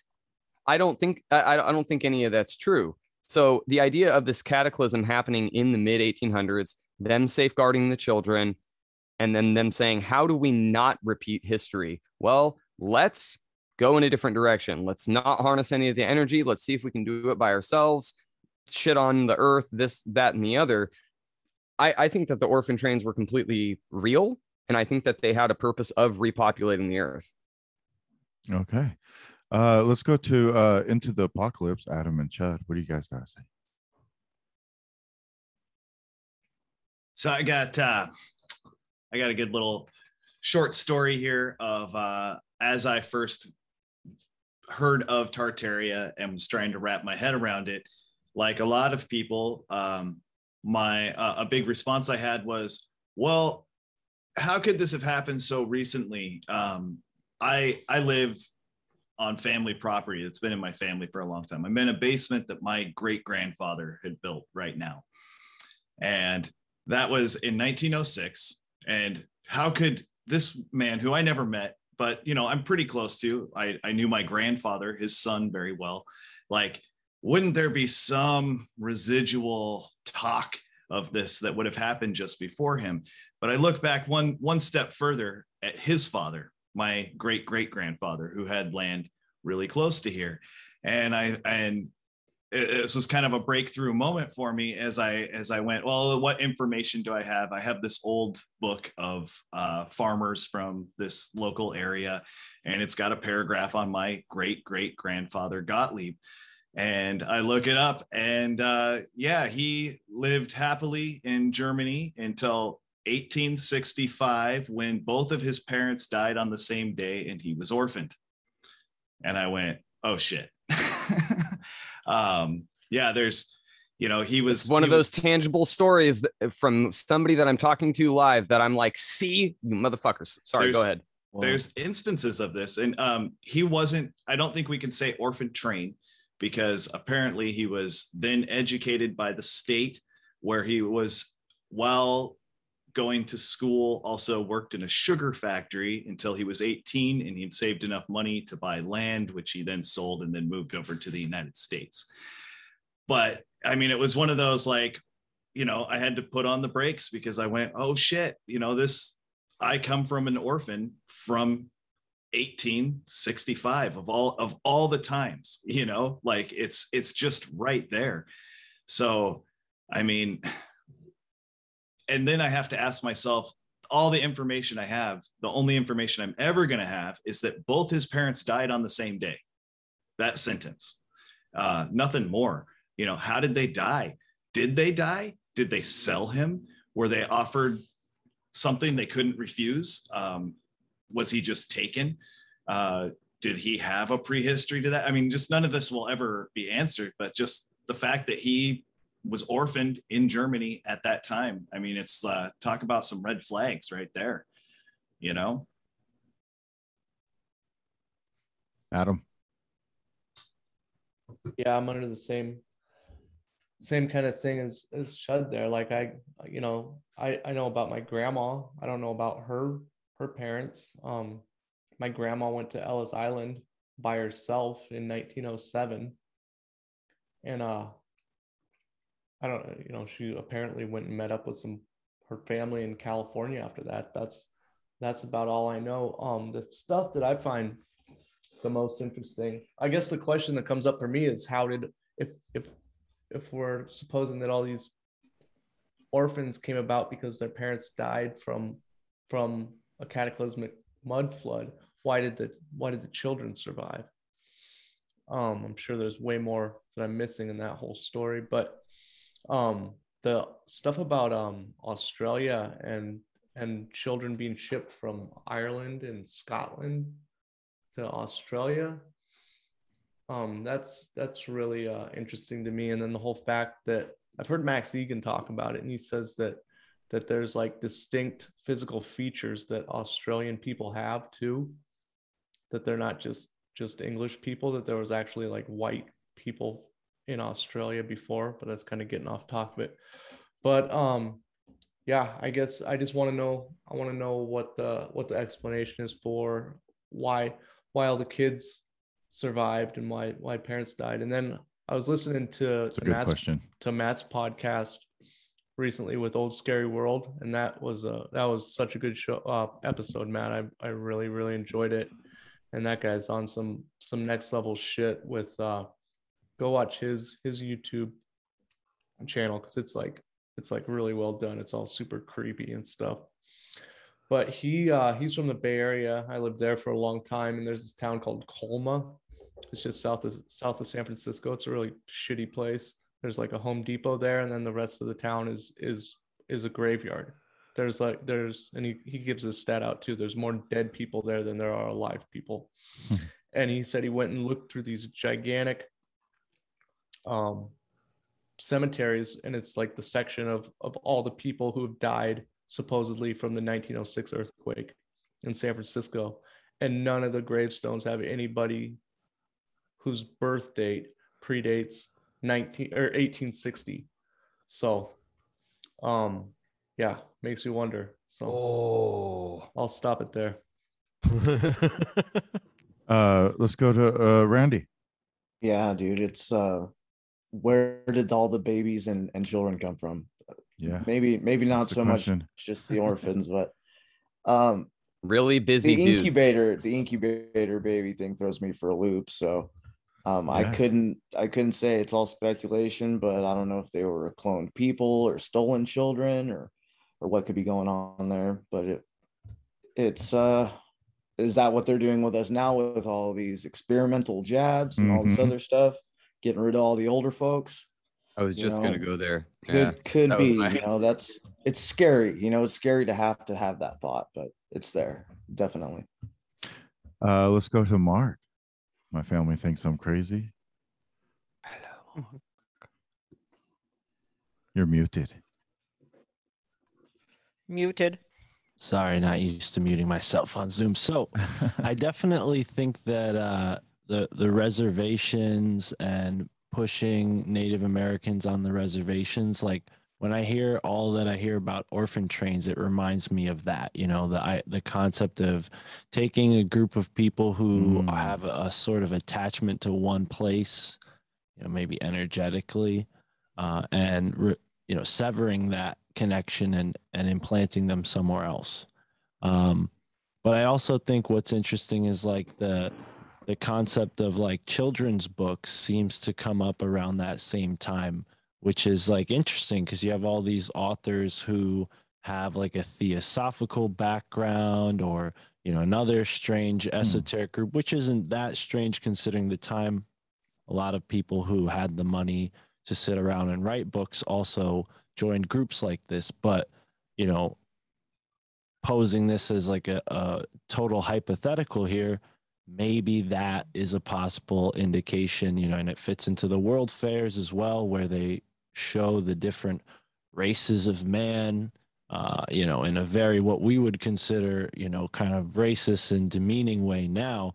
But it was in an effort to possibly rewrite history, as far as I know we're going to get to this possibly later on. But as far as the missing time, since it was brought up, I don't know. I mean, we have Chinese culture that goes back as far as BC, and we have history of the whole Chinese dynasty. So, maybe I'm wrong. Maybe there's a period people can look into and say like, oh, well, it doesn't add up here. But, given that kind of existed in its own microcosm, I don't really have much, I don't put much weight to the missing time thing, just given that there is a written history of China going back that far. But that's totally unrelated to the orphan train thing. But what might be related in terms of Chinese people is we hear that they were a big part of building the railroad. Yeah. And I've heard some more wild speculation that the railroads were already there, and they've been here for, thousands of years. Maybe that's not as wild as I think. I mean, some of the railroads go over mountains in ways that you're like, geez, a bunch of people who spoke different languages work together to do this. It just seems a little impractical, but at the same time, we don't want to take credit away from people. We tend to have this bias, given that we think we're in the most technologically advanced age, that, they couldn't have pulled it off. But I think that just goes back to why I have a lot of suspicion about ancient alien theories, because I think given the right knowledge and also the right technology or even energetic connection to the earth itself, I think we can pull off really incredible works of architecture, sculpture. You see it all over the world, regardless of people, race, or culture.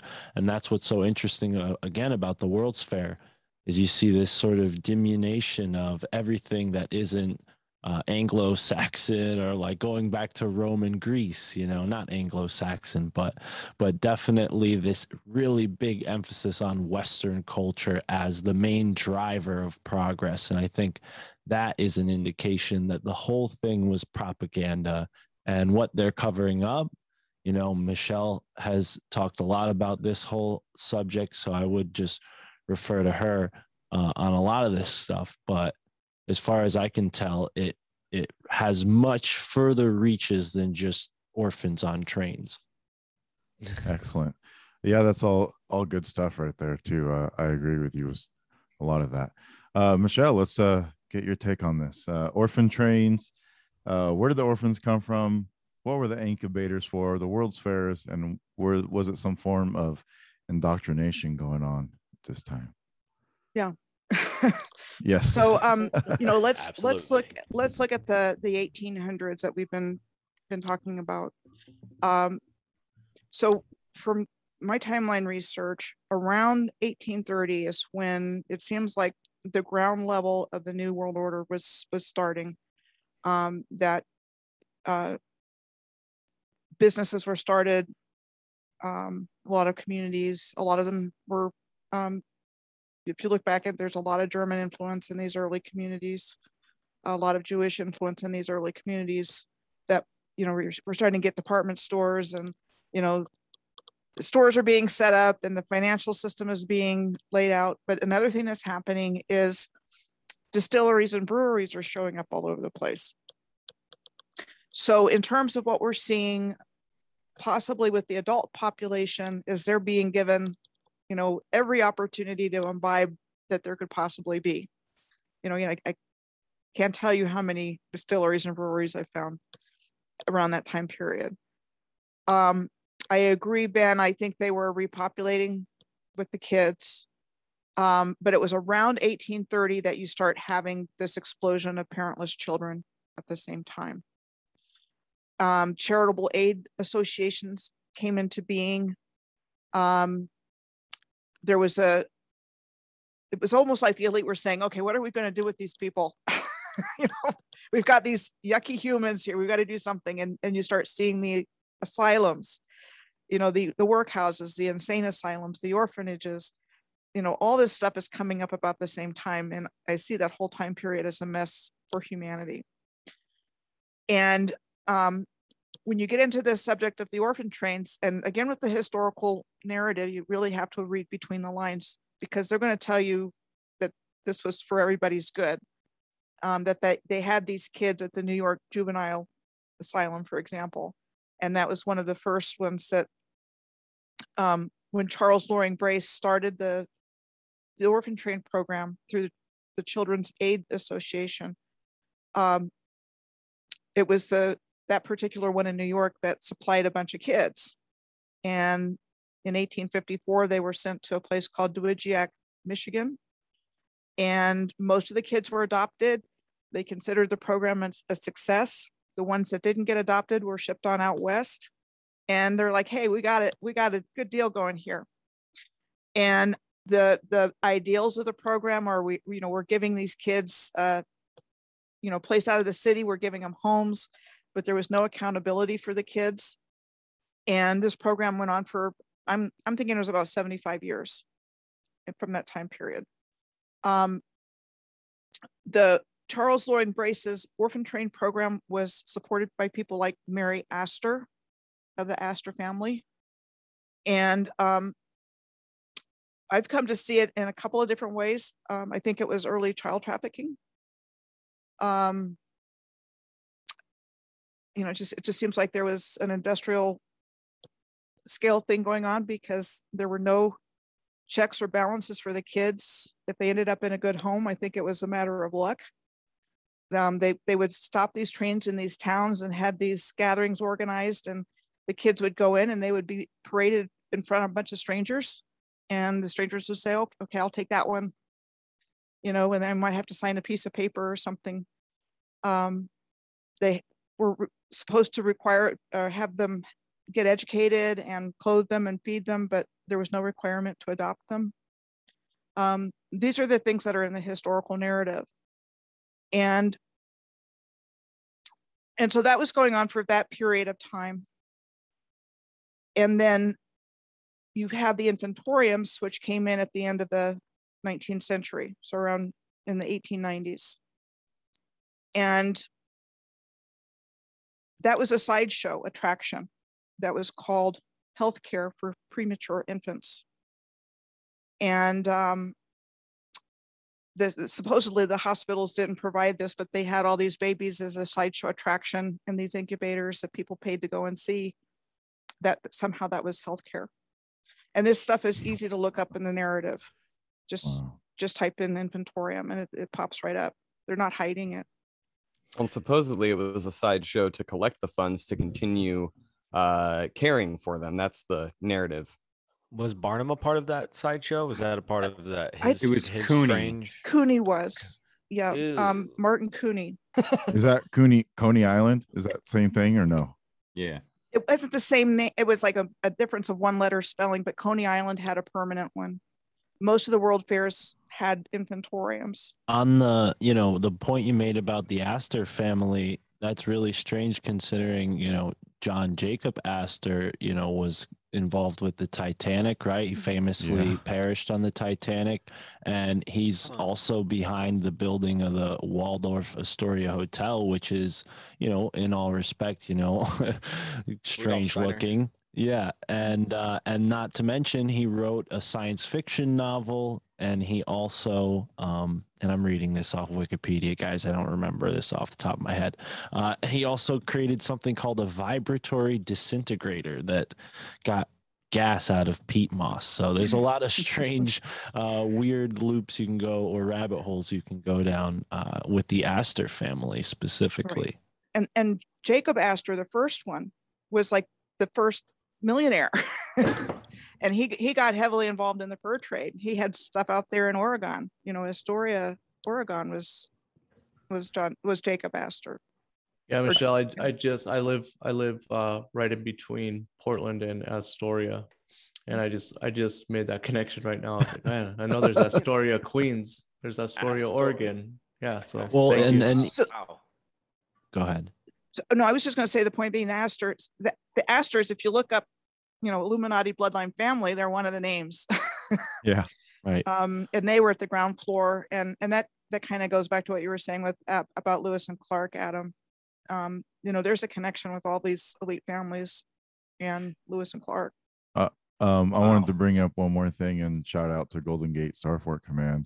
And maybe Andy, you can help us on this, and that's the City Beautiful movement. Andy, Andy, before you answer that, I gotta go, guys. So I really appreciate being on the show. Thanks, Ben. To all of the people that I've met, some of the couple of people that I haven't met, is great. Nice to meet you guys. Great to see all your guys' faces. I look forward to the next time that we see you. Adam, Dan, Matt, Randy, homie Romy, Michelle, it was nice meeting you. Mr. Steves and Chud, it was nice meeting you as well. Obviously, Andy, love your face. Have a good one. I'll hand it over to you. So bye. Bye. Bye. The City Beautiful. I I've would met say Ben before. I would say the City Beautiful would be a great example of some serious programming into the public. It seems. I wish we had Casey on with us because he could go into much more detail about it. But he's found a lot of evidence for it. He's gotten a bunch of stuff off eBay, old collectibles and things like that. All these advertisements for the City Beautiful, and these are like pamphlets and attractions to come see this beautification process of all these different US cities across the nation. And they're all happening around the same time in the 1800s, right around the turn of the century, I think. But yeah, it was just like another thing similar to the World's Fairs, just not on the same level, but it was more of a, Seemed like a reclamation project. Like they're cleaning all these up, making them shine and look pretty, and then showing everybody, look what we did. Right. And again, we could go down that path where it's like, okay, well, how does this programming work? It's usually give us a story and one piece of it's true and the rest of it's not. So it's like, what part of this is true and what's the big crap fest that doesn't actually fit the real puzzle anymore? You know what I mean? This is a really tricky part of it. The way that they've tried to program, or what the way it looks to be in the City Beautiful, is that, you know, things are new now. You know, we've upgraded everything. Come check it out. And of course, that's, you know, the truth, or the possible truth would more be like that. Well, no, this is, you know, we're leftover remnants of things or something that we're changing and, you know, using in a different way now, or taking down altogether and rebuilding in our own way. Yeah. Can I just add something real quick? Yeah. I highly recommend you all look up Rural Cemetery Movement. Oh, just check it out in Wikipedia. And that just reminded me of it, Andy. So that's why I wanted to jump in. Great. Nice. And they only moved the headstones. And that is a bizarro piece of history, where you know, say like between 1830, 1850 and 1900, they had these rural cemeteries that were, you know, like art parks for families to go stroll, and, you know, they could have their, you know, there was like the timeline, a place for the commoners, and there was a place for the elite, and sometimes there was a wall between the two, but these beautiful parks. And then around 1900, they're like, oh, we're not going to do this anymore. We're going to, you know, change this to like a private area or something like that. But it's just look it up, because there's something there that's just really strange. Does this connect in? Does this connect in any way to with like the national parks and how they make them off limits because there's either something going on in the parks or there's some type of archaeology they don't want us to see, so it just remains kind of covered up by all the bushes and trees and everything else like that? Does it I believe that. I mean, there's something aspect? really special about these old cemeteries. No joke. And I would say, you know, there's definitely something to that on an esoteric level. I mean, an example of one of these rural cemeteries is one that I know you could still go to. It's in Connecticut, not challenging you in any way, because I'm sure a lot of them have been, you know, closed off or repurposed. But this one is in Yale University, and it has over the, you know, kind of archway that looks very similar to a lot of these. I don't know really the best way to describe them architecturally, but they look like an upside down magnet, like a magnet stuck on the ground. U-shape arch. Right. So, and it says the dead shall be raised right above it. It's, kind of a spooky thing that a lot of people point at, like, oh, that's creepy, but there's mausoleums and there's tons of obelisks, which again, if we're going to go off the electric universe model of things and the way this energy is being utilized by certain groups, I think what, the purpose of something like that would be is for people to be exposed to that sort of energy. And you also see around that same time the horror, kind of genre also developing as well. So it's interesting that they repurpose these mounds, these sacred sites that were once revered and honored by the native peoples that were here, sacred sites that are largely dismissed, uncovered, or thought of for other reasons to be not as significant as they truly are. It would make sense, given a lot of the traditional practices of these like warlike, again, going back to the parasite, where they take a sacred site and then they intern it and bury dead people of their own group in that place, right? I think in New Haven, exactly an example of that, something I learned like 10 years ago from someone who I talk about a bunch, a mentor of mine. He was like, hey, this green we're standing on, a town green is supposed to be a meeting place, a park. They put concerts there. There's churches there. Homeless people hang out there all hours of the day. So it's a green, right? It used to be a burial ground for the tribe that lived in New Haven before the Dutch came and named it New Haven. So they take the place that once was a place where the dead were buried, turn that into a public area, much like Michelle just mentioned, and then they take Seems like a common theme. Right, and then they take a place that maybe was sacred for other reasons, not a burial ground, and that's where they choose to bury their dead. And maybe they realize like, hey, we got to keep this under wraps, so let's not make it a theme park attraction. Let's just close the gates. Wow. Fucking amazing. I think Roman, they definitely use national parks to cover up old ancient mounds too. Like they'll just be like, oh, this is all national forest, totally fed land. Don't go exploring in here because we have guns now. Fed land. Crazy. I was thinking about the orphan trains, and like something that I thought was just like, okay, let's try to think about this from a numerical logistical numerical standpoint. How many humans were alive on the population during the 1860, right?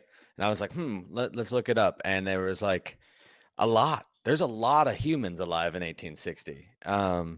Let's see, year 1870. So we're told, right? Oh, geez. Yeah, how did that census work? So we're out told on like sub-Saharan Africa. Well, this is, I mean, yeah, right. I know this the is the Amazon. estimates of historical world population on Wikipedia, so it's just like the most mainstream, information you can get. But it's really like, yeah, if you have the right books that were, used as a census at that time, if they were taking global census at that time. But the point I'm getting at is like, when talking about the mud flood and like there being a massive amount of people wiped out, well, then how many people were left recorded at that time? Like afterwards that they're saying are recorded. It's just another point I wanted to look at for having just another like point of view for that time period of the orphan trains.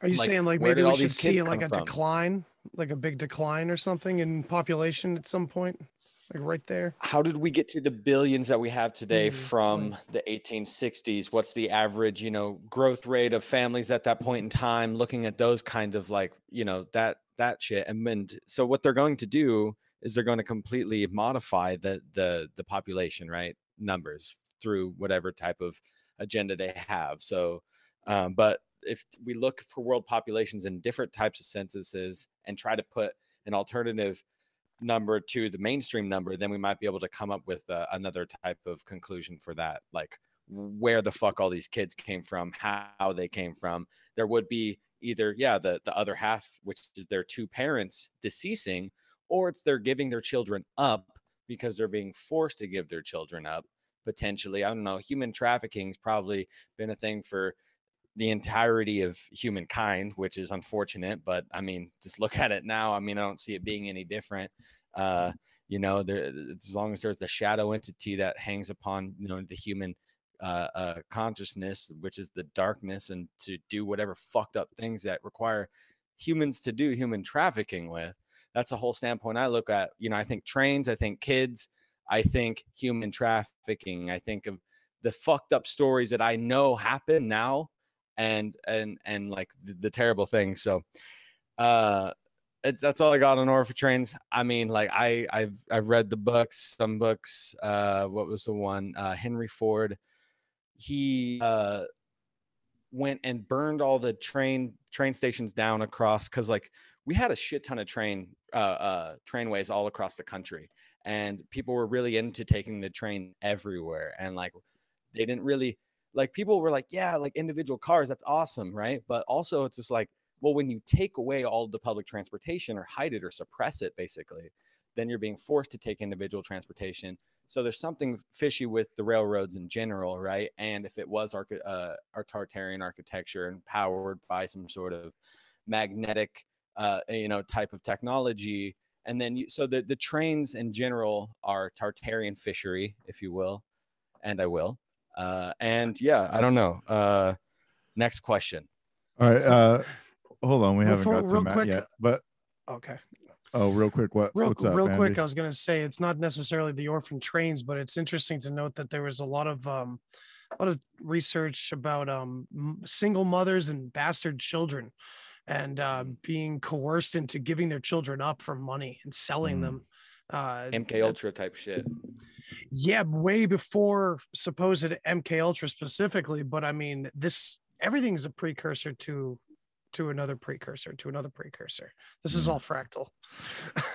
So let's go to Matt. And I know Matt's been doing a lot of stuff over on his podcast about the old world and Tartaria, and doing mud flood stuff and orphan trains and world's fairs and everything. So I'm sure he has a little bit more information to add to this subject right here. So what do you think, Matt? Yeah, the orphan trains are interesting, and one of the things that I never really pieced together until I listened to Michelle was putting together the idea of the increase in asylums at that time, and how as you see the rise in asylums, that could explain where the parents went without a drastic population decrease. So that's one potential idea, and that also assists with the re-indoctrination, so to speak. Those would probably be the outliers that wouldn't agree to the new narrative, or they'd be difficult to convince of the new narrative, right? So All those tinfoil hat wearers, right? Yeah, so you get them and you throw them into a nut house, and then you have all these children. I mean, I think that has some substance to it. So definitely, that's where these asylums are the FEMA camps of their day. Yeah.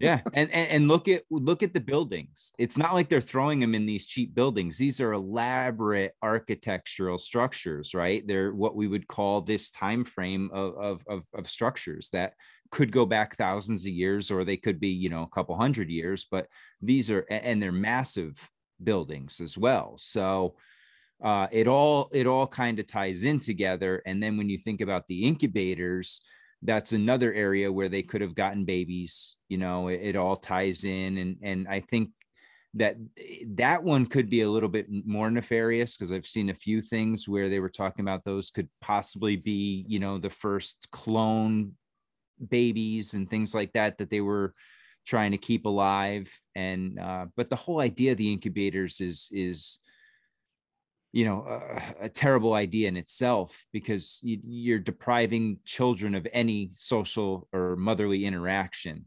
So those children are automatically going to start off with severe issues, developmental issues going forward. And, they were basically the same way. They were a sideshow. Cooney traveled them around the world and showed them off, and at times they were allowed to be purchased. So yeah, it's another ties into the go ahead, Michelle. No, I was just going to say, I'll give you another rabbit hole, and oh god, you can look this up.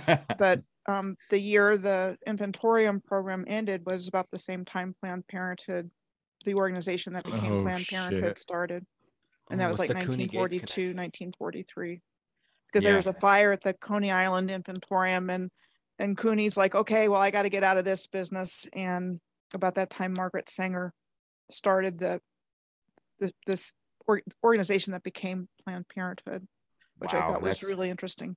That's great. I'd never heard that before. That's a fascinating point right there. And that ties in with a lot of things, right? And you see that throughout history where one program ends and another just picks up. I mean, we see it today with social media networks and things, but it goes back throughout history. And that's a fascinating one. Wow. So I know we've been going for a little over 2 hours already. I like still 2 have questions about done. four more questions to get into. So if anybody needs to go or whatever, you can go ahead and go. I don't want you to go, but I know maybe some people only block out 2 hours for these types of things usually. So but I do have more questions, and the next question, I can tell you the points. The next one is, who were the builders and who were the inheritors? And then the next question, we're going to get into lost tech. Did they know how to control electricity? Were they using it for healing, cymatics, and sound healing? What were the buildings used for? When were these structures built? And the symbolism in the structures themselves and everywhere else. And then another one is star forts, and then missing time. And then one last question that we could probably end it on would be the inevitable flat Earth question, and how flat Earth is connected with the Tartaria situation. So I just want you guys to know what the upcoming ones are, so you can judge your time wisely. Is there any of those situations? 3 hours on this. Yeah, is there any of those questions that anybody wants to get into because they might be leaving soon and they have something to say about it? No, I'm we're good until 11. Okay. I mean, I'm good for another 45 minutes. I know we're good on we got some East Coasters here, and I know it's late over there. It's probably 11, a little after 11 there, so I don't want to hold It's up anybody. Friday night, dude. Are you challenging me? Oh, I gotta work in the Till 2 morning. a.m. I work in the morning. It's only 9 here actually for gotta me, work so too. I got tons of time. But and I always got time for all of you guys, man. I swear. So then let's get into that. Who? Say what? So we're looking for a part 2 too? No, I don't want to do a part 2. but I'm not opposed to it being on a part 2. Just saying, but I also can rock it to my socks. Let's rock it. If you guys let's want rock it for a little while longer. I'll toss the host over to you, dude. It'll keep streaming and recording and all that shit, and then I'm gonna bounce out too because I got to work tomorrow. So okay, let me add you as host. Beautiful. All right. Napa Insane Asylum is one that's really close to me, and I brought it up a couple times on our show, and I just thought, like, I definitely think that there's a big tie with like taking over a lot of these like old, like, because most of them are turned into churches or cathedral. They call them off, pass them off as cathedrals. You're right? talking about Napa State Hospital. Yes. Have you been there? Yeah, I went to high school in St. Helena, so there was a 7-Eleven. Crazy son bitch. Let's go. But have you ever seen the video of when they let the Cramps play there in like the late 70s? I'm a big Cramps fan. Dude, it's on YouTube. It's literally insane. They let the Cramps go and play at a mentally insane hospital. The art that's in there apparently is nuts. Like, and now it's known as like the Department of State Hospital of California, the Department of State Hospital. So it's got some deep esoteric ties to it and occultic shit going on. And I also live like 45 minutes away from Bohemian Grove too. So like, if anybody's ever in the Northern California Redwoods and wants to get a little field work going in, just hit me up. I'm down. All right. Well, let's get into the next question then, real quick. Who were the builders and who were the inheritors? So this is gonna, like, who are the controllers now? Were they the ones that took over these Tartarian structures? And how much does a religion play a part in this whole dynamic? And we'll start off with Michelle on this one. Okay. Yeah, because I have some pretty definite ideas about who I think we're talking about. So I believe that we talked about the Jesuits and talked about the Masons earlier, and I think there was a huge infiltration into the Masonic lodges, and I think Freemasonry is just that. They didn't build them; they just took credit for them, and they took over up to 33 degrees. They didn't build anything, but they're good at reverse engineering or using the occult as a control mechanism. The original Masons, I believe, date back to ancient Mu and were Moorish. And Mark, I guess I need to talk to you because Dan and Romy said I should talk to Rosben sometime. Yes. So I can't make any promises, but I could definitely do my best to put you in touch with him. I think that would be a great future episode if we could convince him to do a group show. Yeah, for sure. Okay, because I think everything's laid out according to sacred geometry. I think every building and every piece of infrastructure was precisely placed, and that was part of the grid system. The original Moorish Masons had 360 degrees and,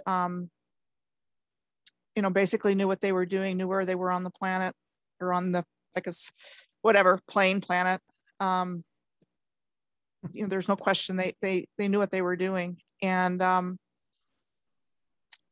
think everything got infiltrated, and their symbolism and everything else got taken over by the Freemasons, and the Freemasons became them with the fezzes, and they're dressing up and pretending to be the master builders, but they're just using masonry to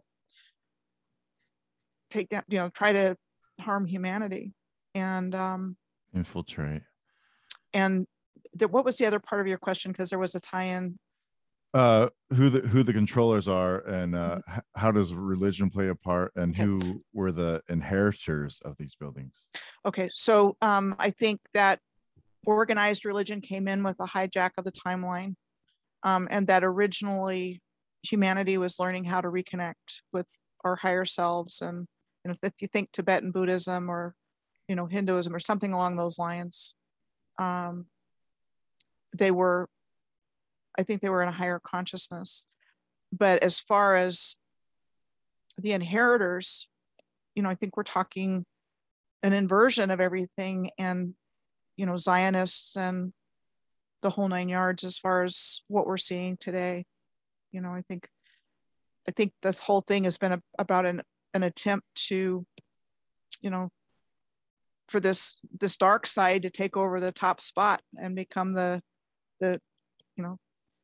instead of turning us into the likeness of our creator, they want to turn us into the likeness of them. And we're finally, we're waking up. We're waking up to that. Excellent.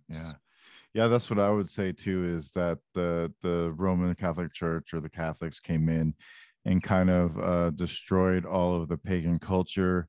Anything that was said to be pagan, like alchemy or magic or anything esoteric or witchcraft, anything that was used like natural medicines and everything like that has been all flipped and is all evil and bad because the pagans did it. And now use pharmacopoeia, use pharmacy drugs, use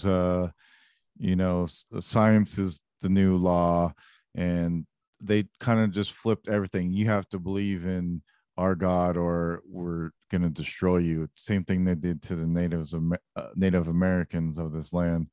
And it goes all throughout Europe and all throughout the other countries too, that they spread this and they try to just take over. So what they did was they just demonized everything else that they didn't like, made it seem bad. There's even, you can get into sexual relations too, and sex, and the Puritans coming over here early in our history also, and all of that type of stuff. So let's flip it over to Andy. So what are we getting into right now?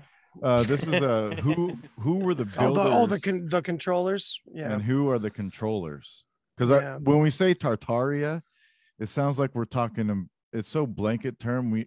For me, sometimes I don't understand if we're talking about who are the controllers now, or who was here before when we talk about Tartaria. So I would just want a definitive answer on who we believe each of those people are, or where they came from, or you could generalize that too, I guess.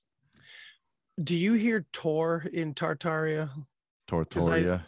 Yeah. Yeah. So the Tor, all the way back to the saga again with the Tor friend, right? Yeah, and the Tartarus, and also the hellhole. The idea of the Tor forming the key, which was near Crete. And it's like, oh, you have a country, Turkey, right there. Yeah, Turkey. Yeah, it's very weird. I think the original builders were some sort of perennial philosophy worshiping, nature derived kind of society of some kind. And I'm very curious how a society like that gets taken over, you know what I mean? Or falls from grace or something. It's really weird. But the ones who have inherited are, I think we're in agreement across the board that it's this same serpentine trickster group that always hides behind good guys and vulnerable groups throughout history and likes to play the victim all the time. So I don't know where that leads exactly. I have some ideas, and it leads down some pretty dark roads. Yeah, when we look at our government now and the players in the government and what they all connect back to certain organizations, right, or groups.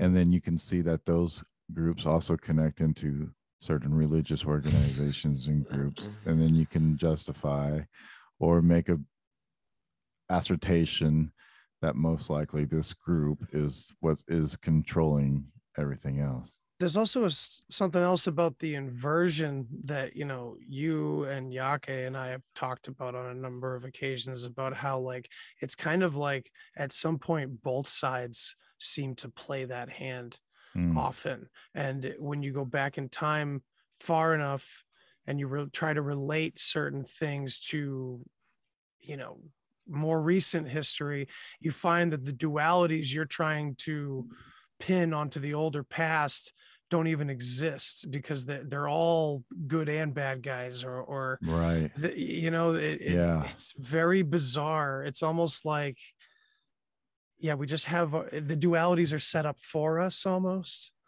and when meanwhile it's like, or maybe we've lost our connection to that past, so we don't remember that how these terms and symbols were placed and where they come from are a lot more arbitrary sometimes than we think too. Yeah, so I would use the parental reference in this, and the fact that are they really evil? Are they really telling us we can't do this and we can't do that just to be hateful? Or are they telling us that things because they really believe that it's for our own good and that they're helping us in a way, like telling your kid that you don't have money to go buy them their toy at Target that they want, but then you go home and you go buy yourself or whatever, and they go, well, how come you bought that? Well, it's my money. It seems like that's the model, but they're not parents. That's the problem.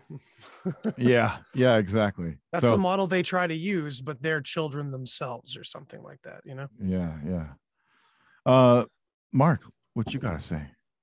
Because I know you're going to go a little different. With the question on who are the inheritors and who are the was the second part? Who's the builders? Yeah. Right. Yeah. So I think we have a lot of evidence for, as Michelle put, multiple different cultures, specifically in that case, the Moors, but you guys put it, the Northern European cultures. And as I was kind of bringing up earlier, possibly the Mongols, and then even further, like Chud brought up really early on, the Native Americans, right? So there's all these groups that were potentially diaspora from this pre-flood civilization. Yeah. Whether or not they are builders or inheritors, I think, the builders, my bet is that it was pre-flood, depending on what structure we're looking at, Mm-hmm. the more significant, beautiful, outstanding ones for sure pre-flood. But in the case of, the people who are, stopping all of this for the deceivers or the coverters, I thought, that was more the angle I wanted to take with it, because there's all these groups that claim to have sort of, divine right. We see these groups who claim to have some kind of secret knowledge. And, one group specifically, the Freemasons, even goes back to the Temple of Solomon, which, is by all intensive purposes one of these buildings, whether it exists anymore or it's submerged under the ground, or maybe it's a melted mountain now, who knows. But I think that is extremely significant to a lot of conspiracy theories. I don't want to go down the Jewish route that they're all to blame, because I don't think that's the explanation, but I think that might be why there's this historical anti-Semitism associated with conspiratorial thinking, because it does relate inherently to that part of the globe, or the plane, whichever side of it you're in. But that's for the end of the conversation. But yeah, I think there's definitely, whether it's aristocratic, royal, or just straight up secret society, there is a group that's working to obscure the actual truth of where we come from. And I think we can look towards those cataclysms as marker points. And what we see is the cultures who had a strong naval presence proliferated around the globe, and most likely retook those structures that were left behind. So yeah, that's where I kind of lean with all that. Hey, All right, more let's go to on Matt. that Jewish timeline thing, that it's once again, it's that hiding behind vulnerable groups, and playing the victim. It's just that same thing playing out, it seems. Yeah. Matt, what you got to say? You're muted. Yeah, I can't hear you. Can't hear you. We can't hear you. It'd help if the mic wasn't muted. Sorry. Jesus. It's late over here. It's like 12:30, so I'm Okay. I'm way past my bedtime. All right. No, so I would say, as far as the narrative goes, you look at everything and it goes back to the Jesuits and the Roman Catholic Church and City of London. Yeah, exactly. So that's where this whole new, especially the latest Great Reset, last few have focused around them. So that's where they're the kind of boogeyman, that hides and again plays the victim a lot of the times. And as far as who built it, there's so many different possibilities, but the one thing you see consistently is similar architecture, right? Especially in the era that we're talking about. We're talking about that Greco-Roman style of architecture. There's obviously different levels. There's, you can go back to the pyramids, you can go back to Göbekli Tepe. That's a whole different era, I think, than what we're talking about here in Tartaria. But yeah, the architecture, I lean towards the idea of a lot of Moorish influence into it, because you see a lot of their elements in the architecture.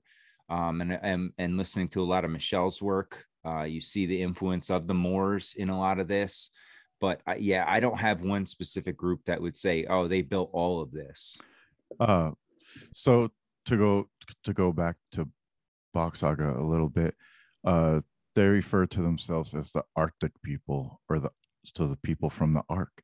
And so when you see a lot of this archaeology or architecture or archangels, archangels, it all seems to have to do with this center point, and there's this 7,000-year-old ostrich egg that has a carving on it of 3 pyramids in the Nile River, and at the top you see, at the very top of this egg, you see 3 rings on it and a hole in the top, and it's almost like they're saying, hey, look, this is where Atlantis is at the top.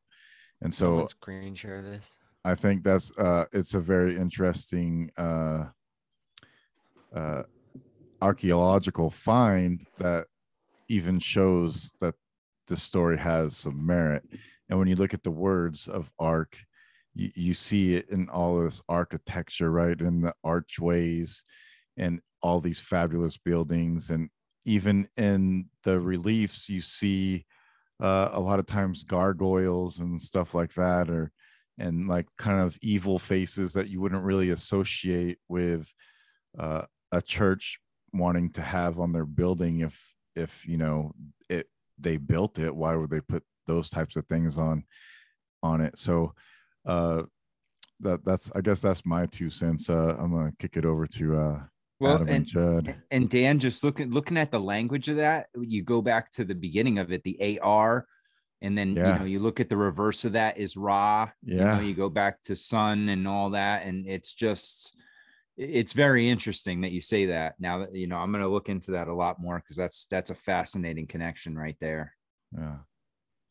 The angels too, right? They're associated with the angels. Yeah. And the Anglo land, England.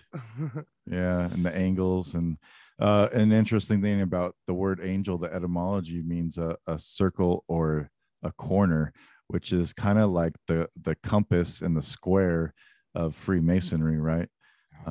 So that's another interesting connection there. But yeah, Chud and Adam, what you got?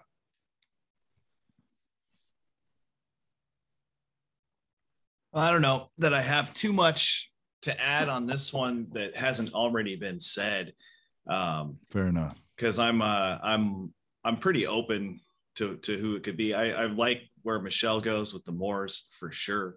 You know, what blows my mind about the concept of these builders is that it does, like a lot of other people have said, it seems that these people had a different level of consciousness than we have. And what could happen that makes them able to be taken over and destroyed? You know, it seems like there had to have been some kind of major violence, whether that was violence from nature or from other man.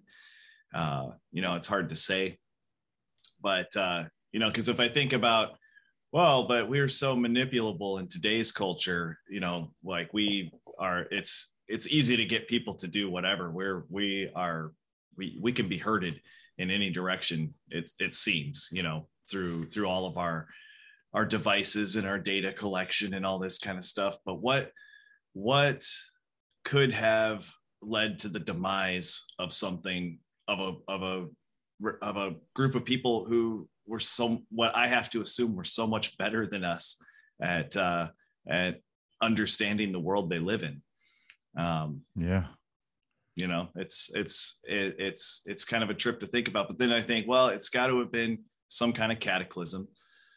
Maybe it was self-destruction. You know, high energy weapons gets brought up sometimes, and you know, was it on accident? Yeah. Was it not? And you know, I mean, was it, hey, could it have been something even, you know, if we could try and put some, I like to play a game sometimes where I put benevolence on the what I call the predator class, the elites, instead of being predators. You know, what if the destruction of all this was from something that had to do with them trying to get outside of Earth and explore what we call space, and that backfired and caused an entire global meltdown or plane meltdown or whatever. And now the people that I usually look at terribly, what I call the predator class, what if they're a benevolent group of people are going, what we need to do is keep people suppressed, because we know that they're going to want to experience the stars, and we know what happens when we try to get out of this place. You know, I mean, I'm just throwing some shit out there. Just no, that's good. But you know, it's a trip to think about all that stuff. Adam?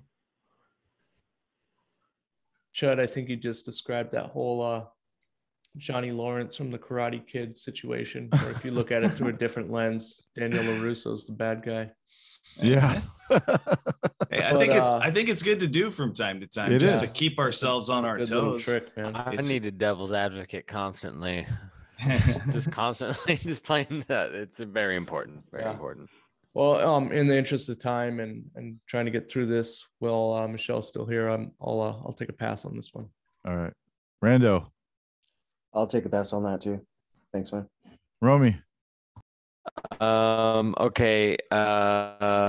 Going back to expanding Earth theory and potential of there being an Agartha. If there was, reptilian people could be symbolic for snakes, representing like lower ground. Like snakes are never a bad interpretation in my eyes, right? Like the snake in the Bible of that forest of Adam and Eve and that whole story, and just snakes being represented, not necessarily being evil, but they represent like the earth, right? And then I just think whoever holds the esoteric knowledge, really, whoever holds the books of the reign of knowledge that rules everything that happens here on the plane, whoever that is, I have no definitions of who the fuck it is, but whoever's holding the esoteric knowledge and are tapping into inner earth to understand the true power of the planet, man, that's who doing it for me. That's all I got for that. All right. Well, let's get into some star forts then. And are they star forts? Do they have some connection to Tartaria? Are they just bastion forts? Are they just there to protect cities from intrusion? Are they hydroelectric power plants? Are they city engines? Why were they all over the planet? And what were these star forts protecting? What was the significance of them? Like, what was in the middle of them that they need to have all this architecture around them to protect something? That seems like an important question to me. I'm gonna shove that off on to Michelle, since you're on time here, and help us understand these star forts a little bit. Okay. Can say yes. That's just so many of the things that you were saying. They are typically 4 or 5 points, but they're in different shapes. And they're typically in at least pairs of 2, but sometimes there's 3 or 4. And in some places, and a lot of small islands have a lot of star forts. Bermuda had a lot of star forts, and Fernando and Noronha off the coast of Brazil had a lot of star forts, and the Channel Islands have a lot of star forts. So, and then you follow river systems and you find them all up and down rivers, and they're the same, it's the same all over the earth, this heavy masonry. And I personally think they were some kind of circuitry or battery on the grid system. There seems to be some kind of cymatic connection to these star forts with regards to their shape.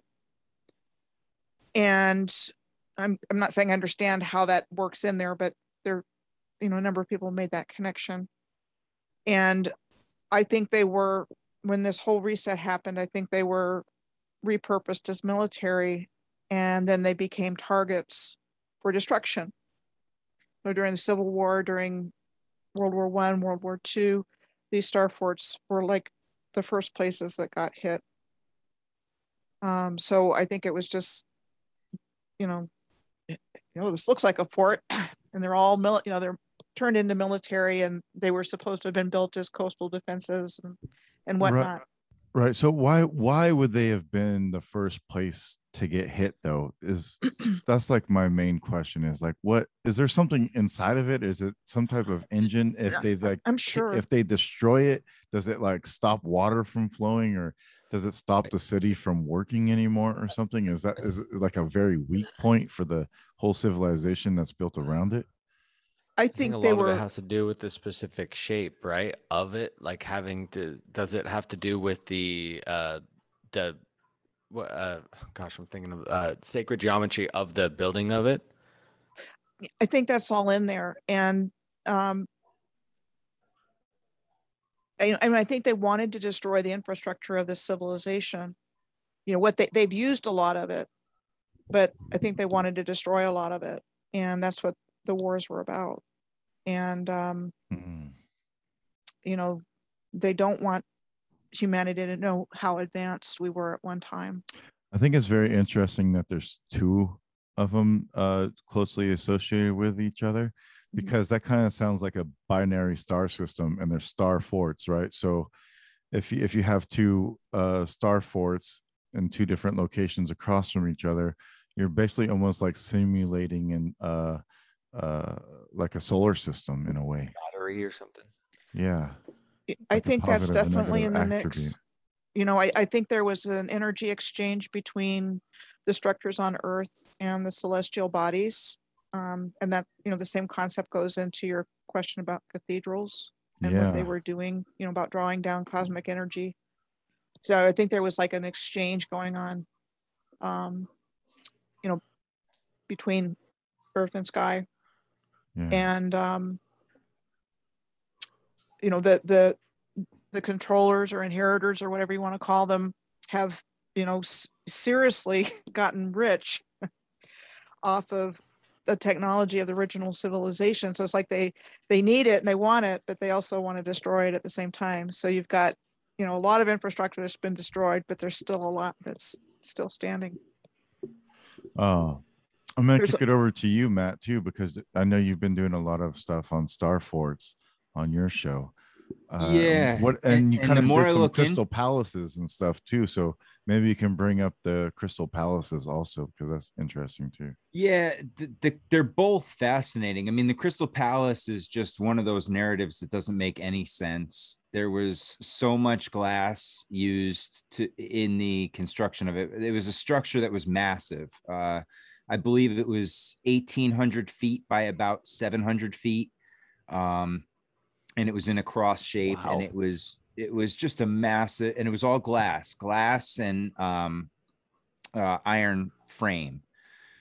And so they built this thing in 6 to 9 months, supposedly, for the 1851 London Expo. And not only did they build it, but they also dismantled it, moved it, and then supposedly rebuilt it over in Sidham, which it stayed there for a period of time and then burnt down. And then How do you burn a glass building? The glass building Well, burnt down. the more you look into it, there was a lot of wood in it. Obviously, the flooring was wood, and a lot of the Wow. yeah, look at this thing. I mean, it's just mind blowing. What is this? The AOL days? Hey Matt, did you? Yeah, man. What the heck, bro? Did you come across anything that said where all that glass had been manufactured and shipped in from? They said it was all local. It was all from England. And it's the same thing when you go into because there was multiple Crystal Palaces, right? There was the one in London, and then New York did one in 1853 for their expo. Yeah, San Francisco had one. Yeah, and then you go. I wonder what the technology was that they were showcasing about this Crystal Palace. Was it just the architecture that they built, and that was the wow, or was it holding with certain technology within the building? I think it was just another style of architecture that was, you know. They did showcase a lot of technologies, not only at Yeah. that one, but there was no. And my feeling was that was like the official kickoff of the new timeline was the 1851 exposition. But you know, all the names of the day were there. You know, Samuel Colt and his revolver, and you know, all of these inventions, and then you're right, Matt. I mean, the story is just nonsensical. Oh, it's ludicrous. I mean, you look at the amount of just the supplies alone that were needed, and then to tell us it was built in 9 months tops, some say even 6 months. I mean, it goes in with the whole World Fair narrative that everything was built at this hyper speed that by even today's standards, with unlimited budget and unlimited manpower and unlimited equipment, we could not recreate. So it's just fascinating. And you look, and the interesting one is the German glass palace, they called it, that they said all the glass came from Germany. And again, we're talking mid 1860s, late 1860s, and it's at a time where glass manufacturing had not been perfected yet. So to have it on this scale, these things do not make sense with the narrative that they're being told. So then we bounce over to the star forts. That's another interesting one, because you look at them and there's many more that are being uncovered with people on Google Earth nowadays than were being announced in the narrative number, because you'll see the number anywhere from 1,600 to 7,000 to 10,000 possible star forts out there. And I the more I look at them, the more questions I have. Were they strictly built for defensive purposes? I find that hard to believe. I mean, why would you put in all that effort and all, especially like Michelle said, from the cymatic and the architectural standpoint, to go through all that intricate design just for it to be a defensive structure? I'm sure there's many more effective ways to do that and these were elaborate. I mean, if we look at some of the patterns of these, it's just mind-blowing. They look exactly like snowflakes, stars. Some of them have 6-8-sided structures around them. I mean, they're just tremendous. But usually one of the other things that they incorporate is water. So when you look at that, that's a natural source too, a conductor. And one of the other things they said is that maybe those cymatic patterns also impacted the water, which would then impact everything. And just one more thing to add is in addition to these star forts and structures like this, there's also a bunch of round towers, they're called, that were found throughout Ireland and the UK.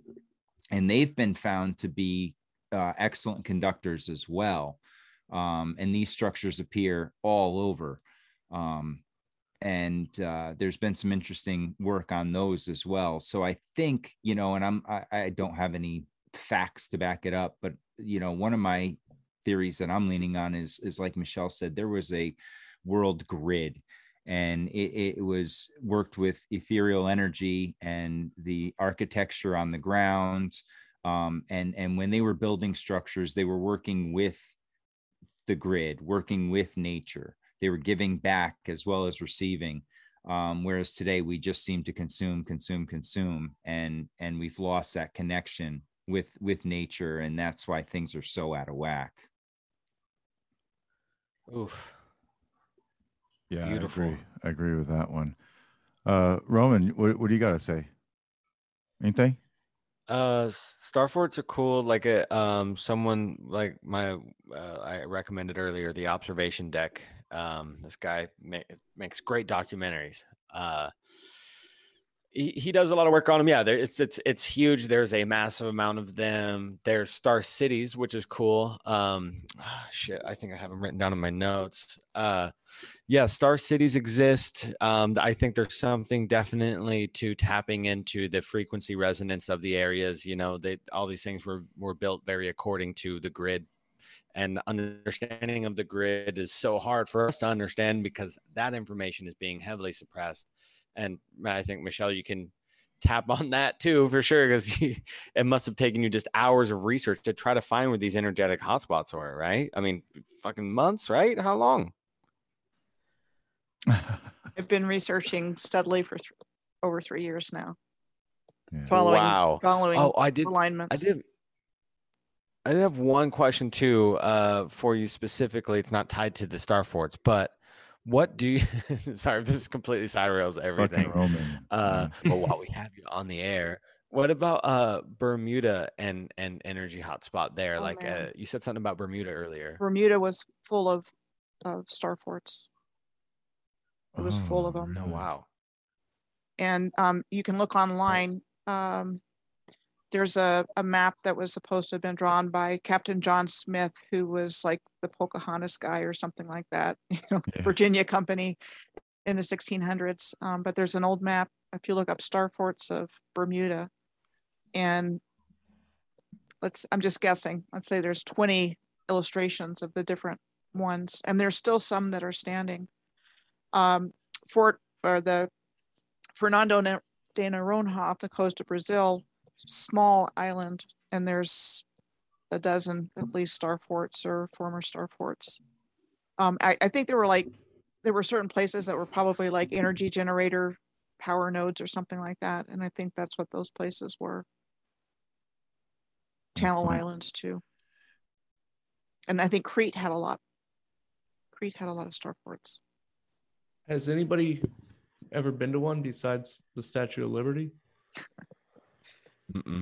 Nobody? Nope. I mean, No. I have I grew up in Maryland, and I remember going on a field trip to Fort McHenry when I was a kid, long before I started waking up to any of this stuff. Let's go to Mark. Star forts.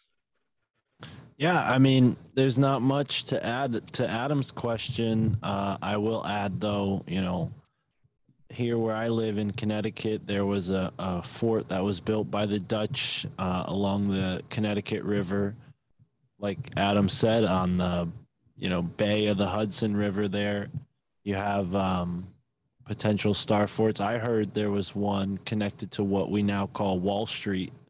But yeah, I don't really have much else to add about star forts other than they're definitely interesting. And I think when it comes to these structures that have clear like geometric patterns, you gotta imagine they're either using some sort of advanced sacred geometry to plan that out, or the more mundane theory that it's just tactical. I think it has more to do with sacred geometry and the way water flows. But yeah, I don't really have much to add on star forts. All right, Adam and Chud. I guess I'd just be interested in knowing what it's like to be at one. I'd want to research. I'm interested in all this stuff and researching what's close to me, because I think you can find anybody in the world can find something close to them within an hour or two from where they are. But I talked to Howdy Mikowski on my show, and he told me about going to Stonehenge and all these different ley lines, and he talks about how Stonehenge is just a dead site with no energy transfer at all. And then he just goes down the road to all these other unknown stone structures and things like that, and he feels an amazing sense of energy being transferred from those to him. And I wonder, I'm just curious to see if there's anything like that can still be experienced through these star forts. So there is a Stonehenge in your part of the world, Adam, at the Mary Hill Stonehenge. I think it's on the border of Oregon and Washington. And And what we're told is that it was built as a war memorial back in the early 1900s or something like that. But it's like a perfect Stonehenge. So that might be a place you could go visit. Did you say Mary Hill or Murray Hill? Mary Hill Stonehenge. Okay. Interesting to note that there's equally a New England Stonehenge in New Hampshire. So we got the one on each side in the north. That's very interesting. There's one in South America too. Oh, is there? Jeez. We should all take a local trip to our local star forts and do a little video on it or something. Yeah, that's a cool idea. Here's the Star City right here, y'all. Berlin was apparently one of the major star cities where the entire kind of like river system, they're probably getting electricity through this waterway here. And That makes sense. but if you look at Berlin now, like all of this is just huge, cityscape and stuff like that. So there were major cities built like this as well, and I think we've all seen like the circuit board cities and stuff like that too. And there were star cities in North America too. If you can see, if you look up an old map of Charleston, South Carolina, it says Star City. Wow. And probably New York too. I would think New York was. Hey, so I gotta get going, but if I yeah. could add my little take on the Star Fort real quick. Yeah. Because I'd like to link it right back to the Box Saga.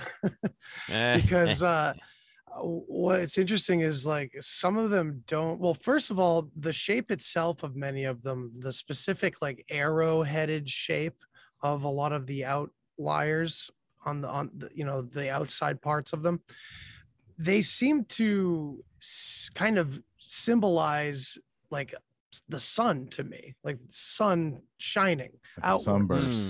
Because it looks like that symbol mhm. that's it can be the symbol for chaos, but it's also like the symbol of a sun where all arrows are pointing outwards in every direction.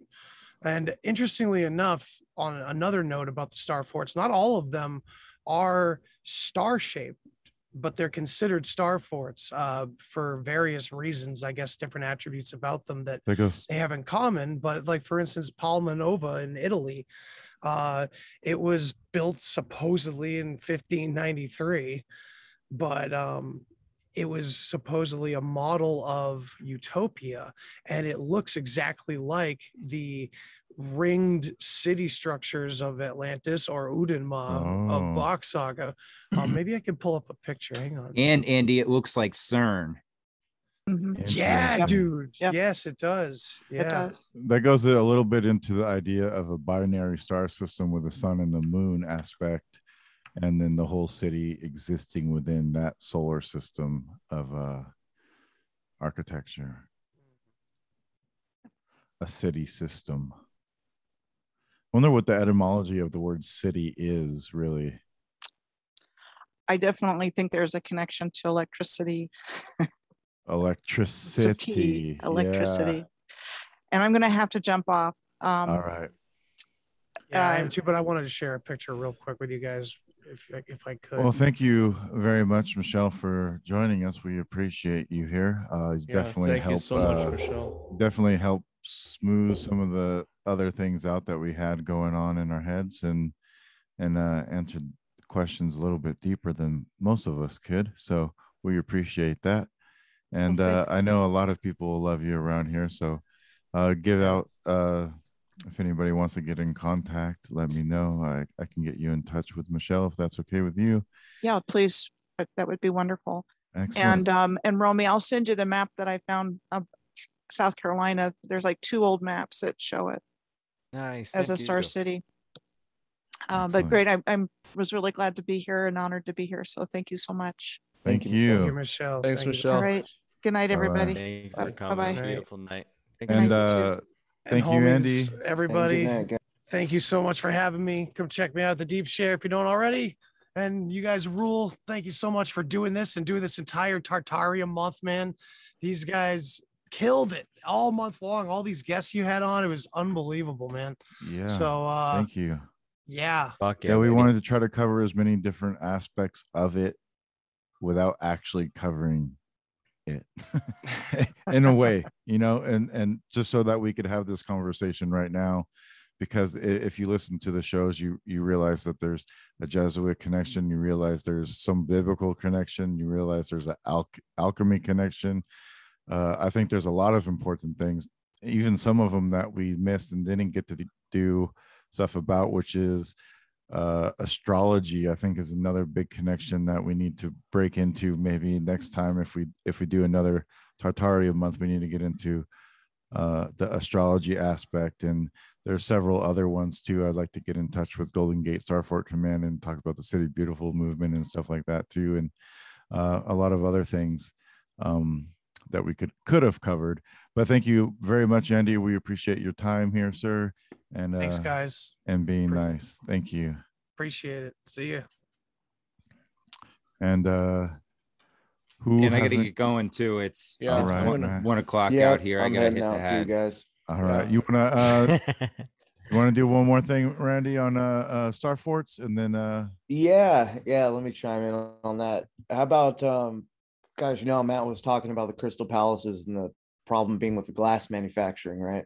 yeah, You look at some of these Star Forts and you look at a problem of, okay, where are the bricks coming from, right? For in particular, there's The one glass. it's the same problem. You have a supply issue with when these things were supposed to have been built, right? How do you come up with all these bricks or all this masonry to create a Star Fort? manufacturing plants.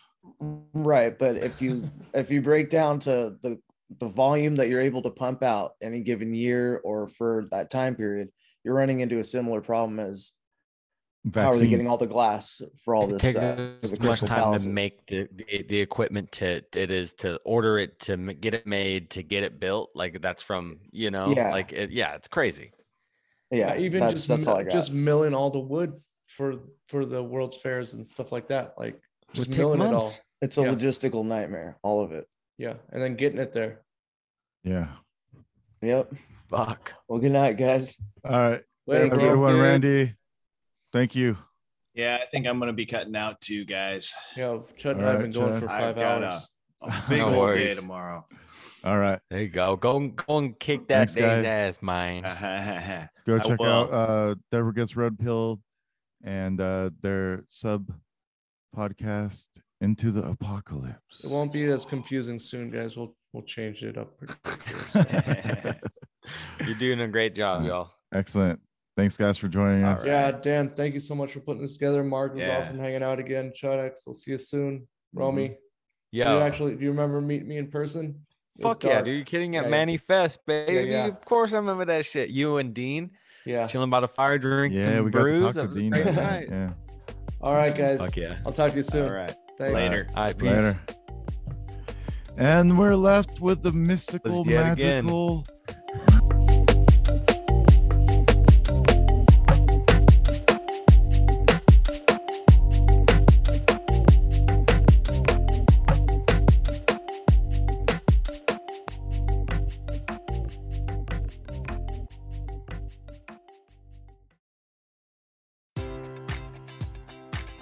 Enjoy all your favorite sports like never before at BetMGM. Sign up using code OldLine and receive up to $1,500 back in bonus bets if you don't win your first bet. When you register with BetMGM, you'll get instant access to a variety of parlay selection features, live betting options, and the best daily promotions in the business. And with BetMGM at your fingertips, every play and every game matters more than ever. Remember to use code OldLine and receive up to $1,500 back in bonus bets if you don't win your first bet. BetMGM and GameSense remind you to play responsibly. See BetMGM.com for terms. 21 plus only. Maryland only. New customer offer. Subject to eligibility requirements. Rewards are non-withdrawable bonus bets that expire in 7 days. Please play responsibly. For help, visit mdgamblinghelp.org or call 1-800-GAMBLER in partnership with MGM National Harbor. Promotional offer not available in Washington, D.C. At Parker, our purpose is simple. We want to make the world a better place by working more efficiently, by using more sustainable practices, by developing better technologies. We keep moving forward. With each new idea, innovation, and partnership, we're one step closer to fulfilling our purpose every single day. To find out more, visit parker.com/purpose. Parker, engineering your success.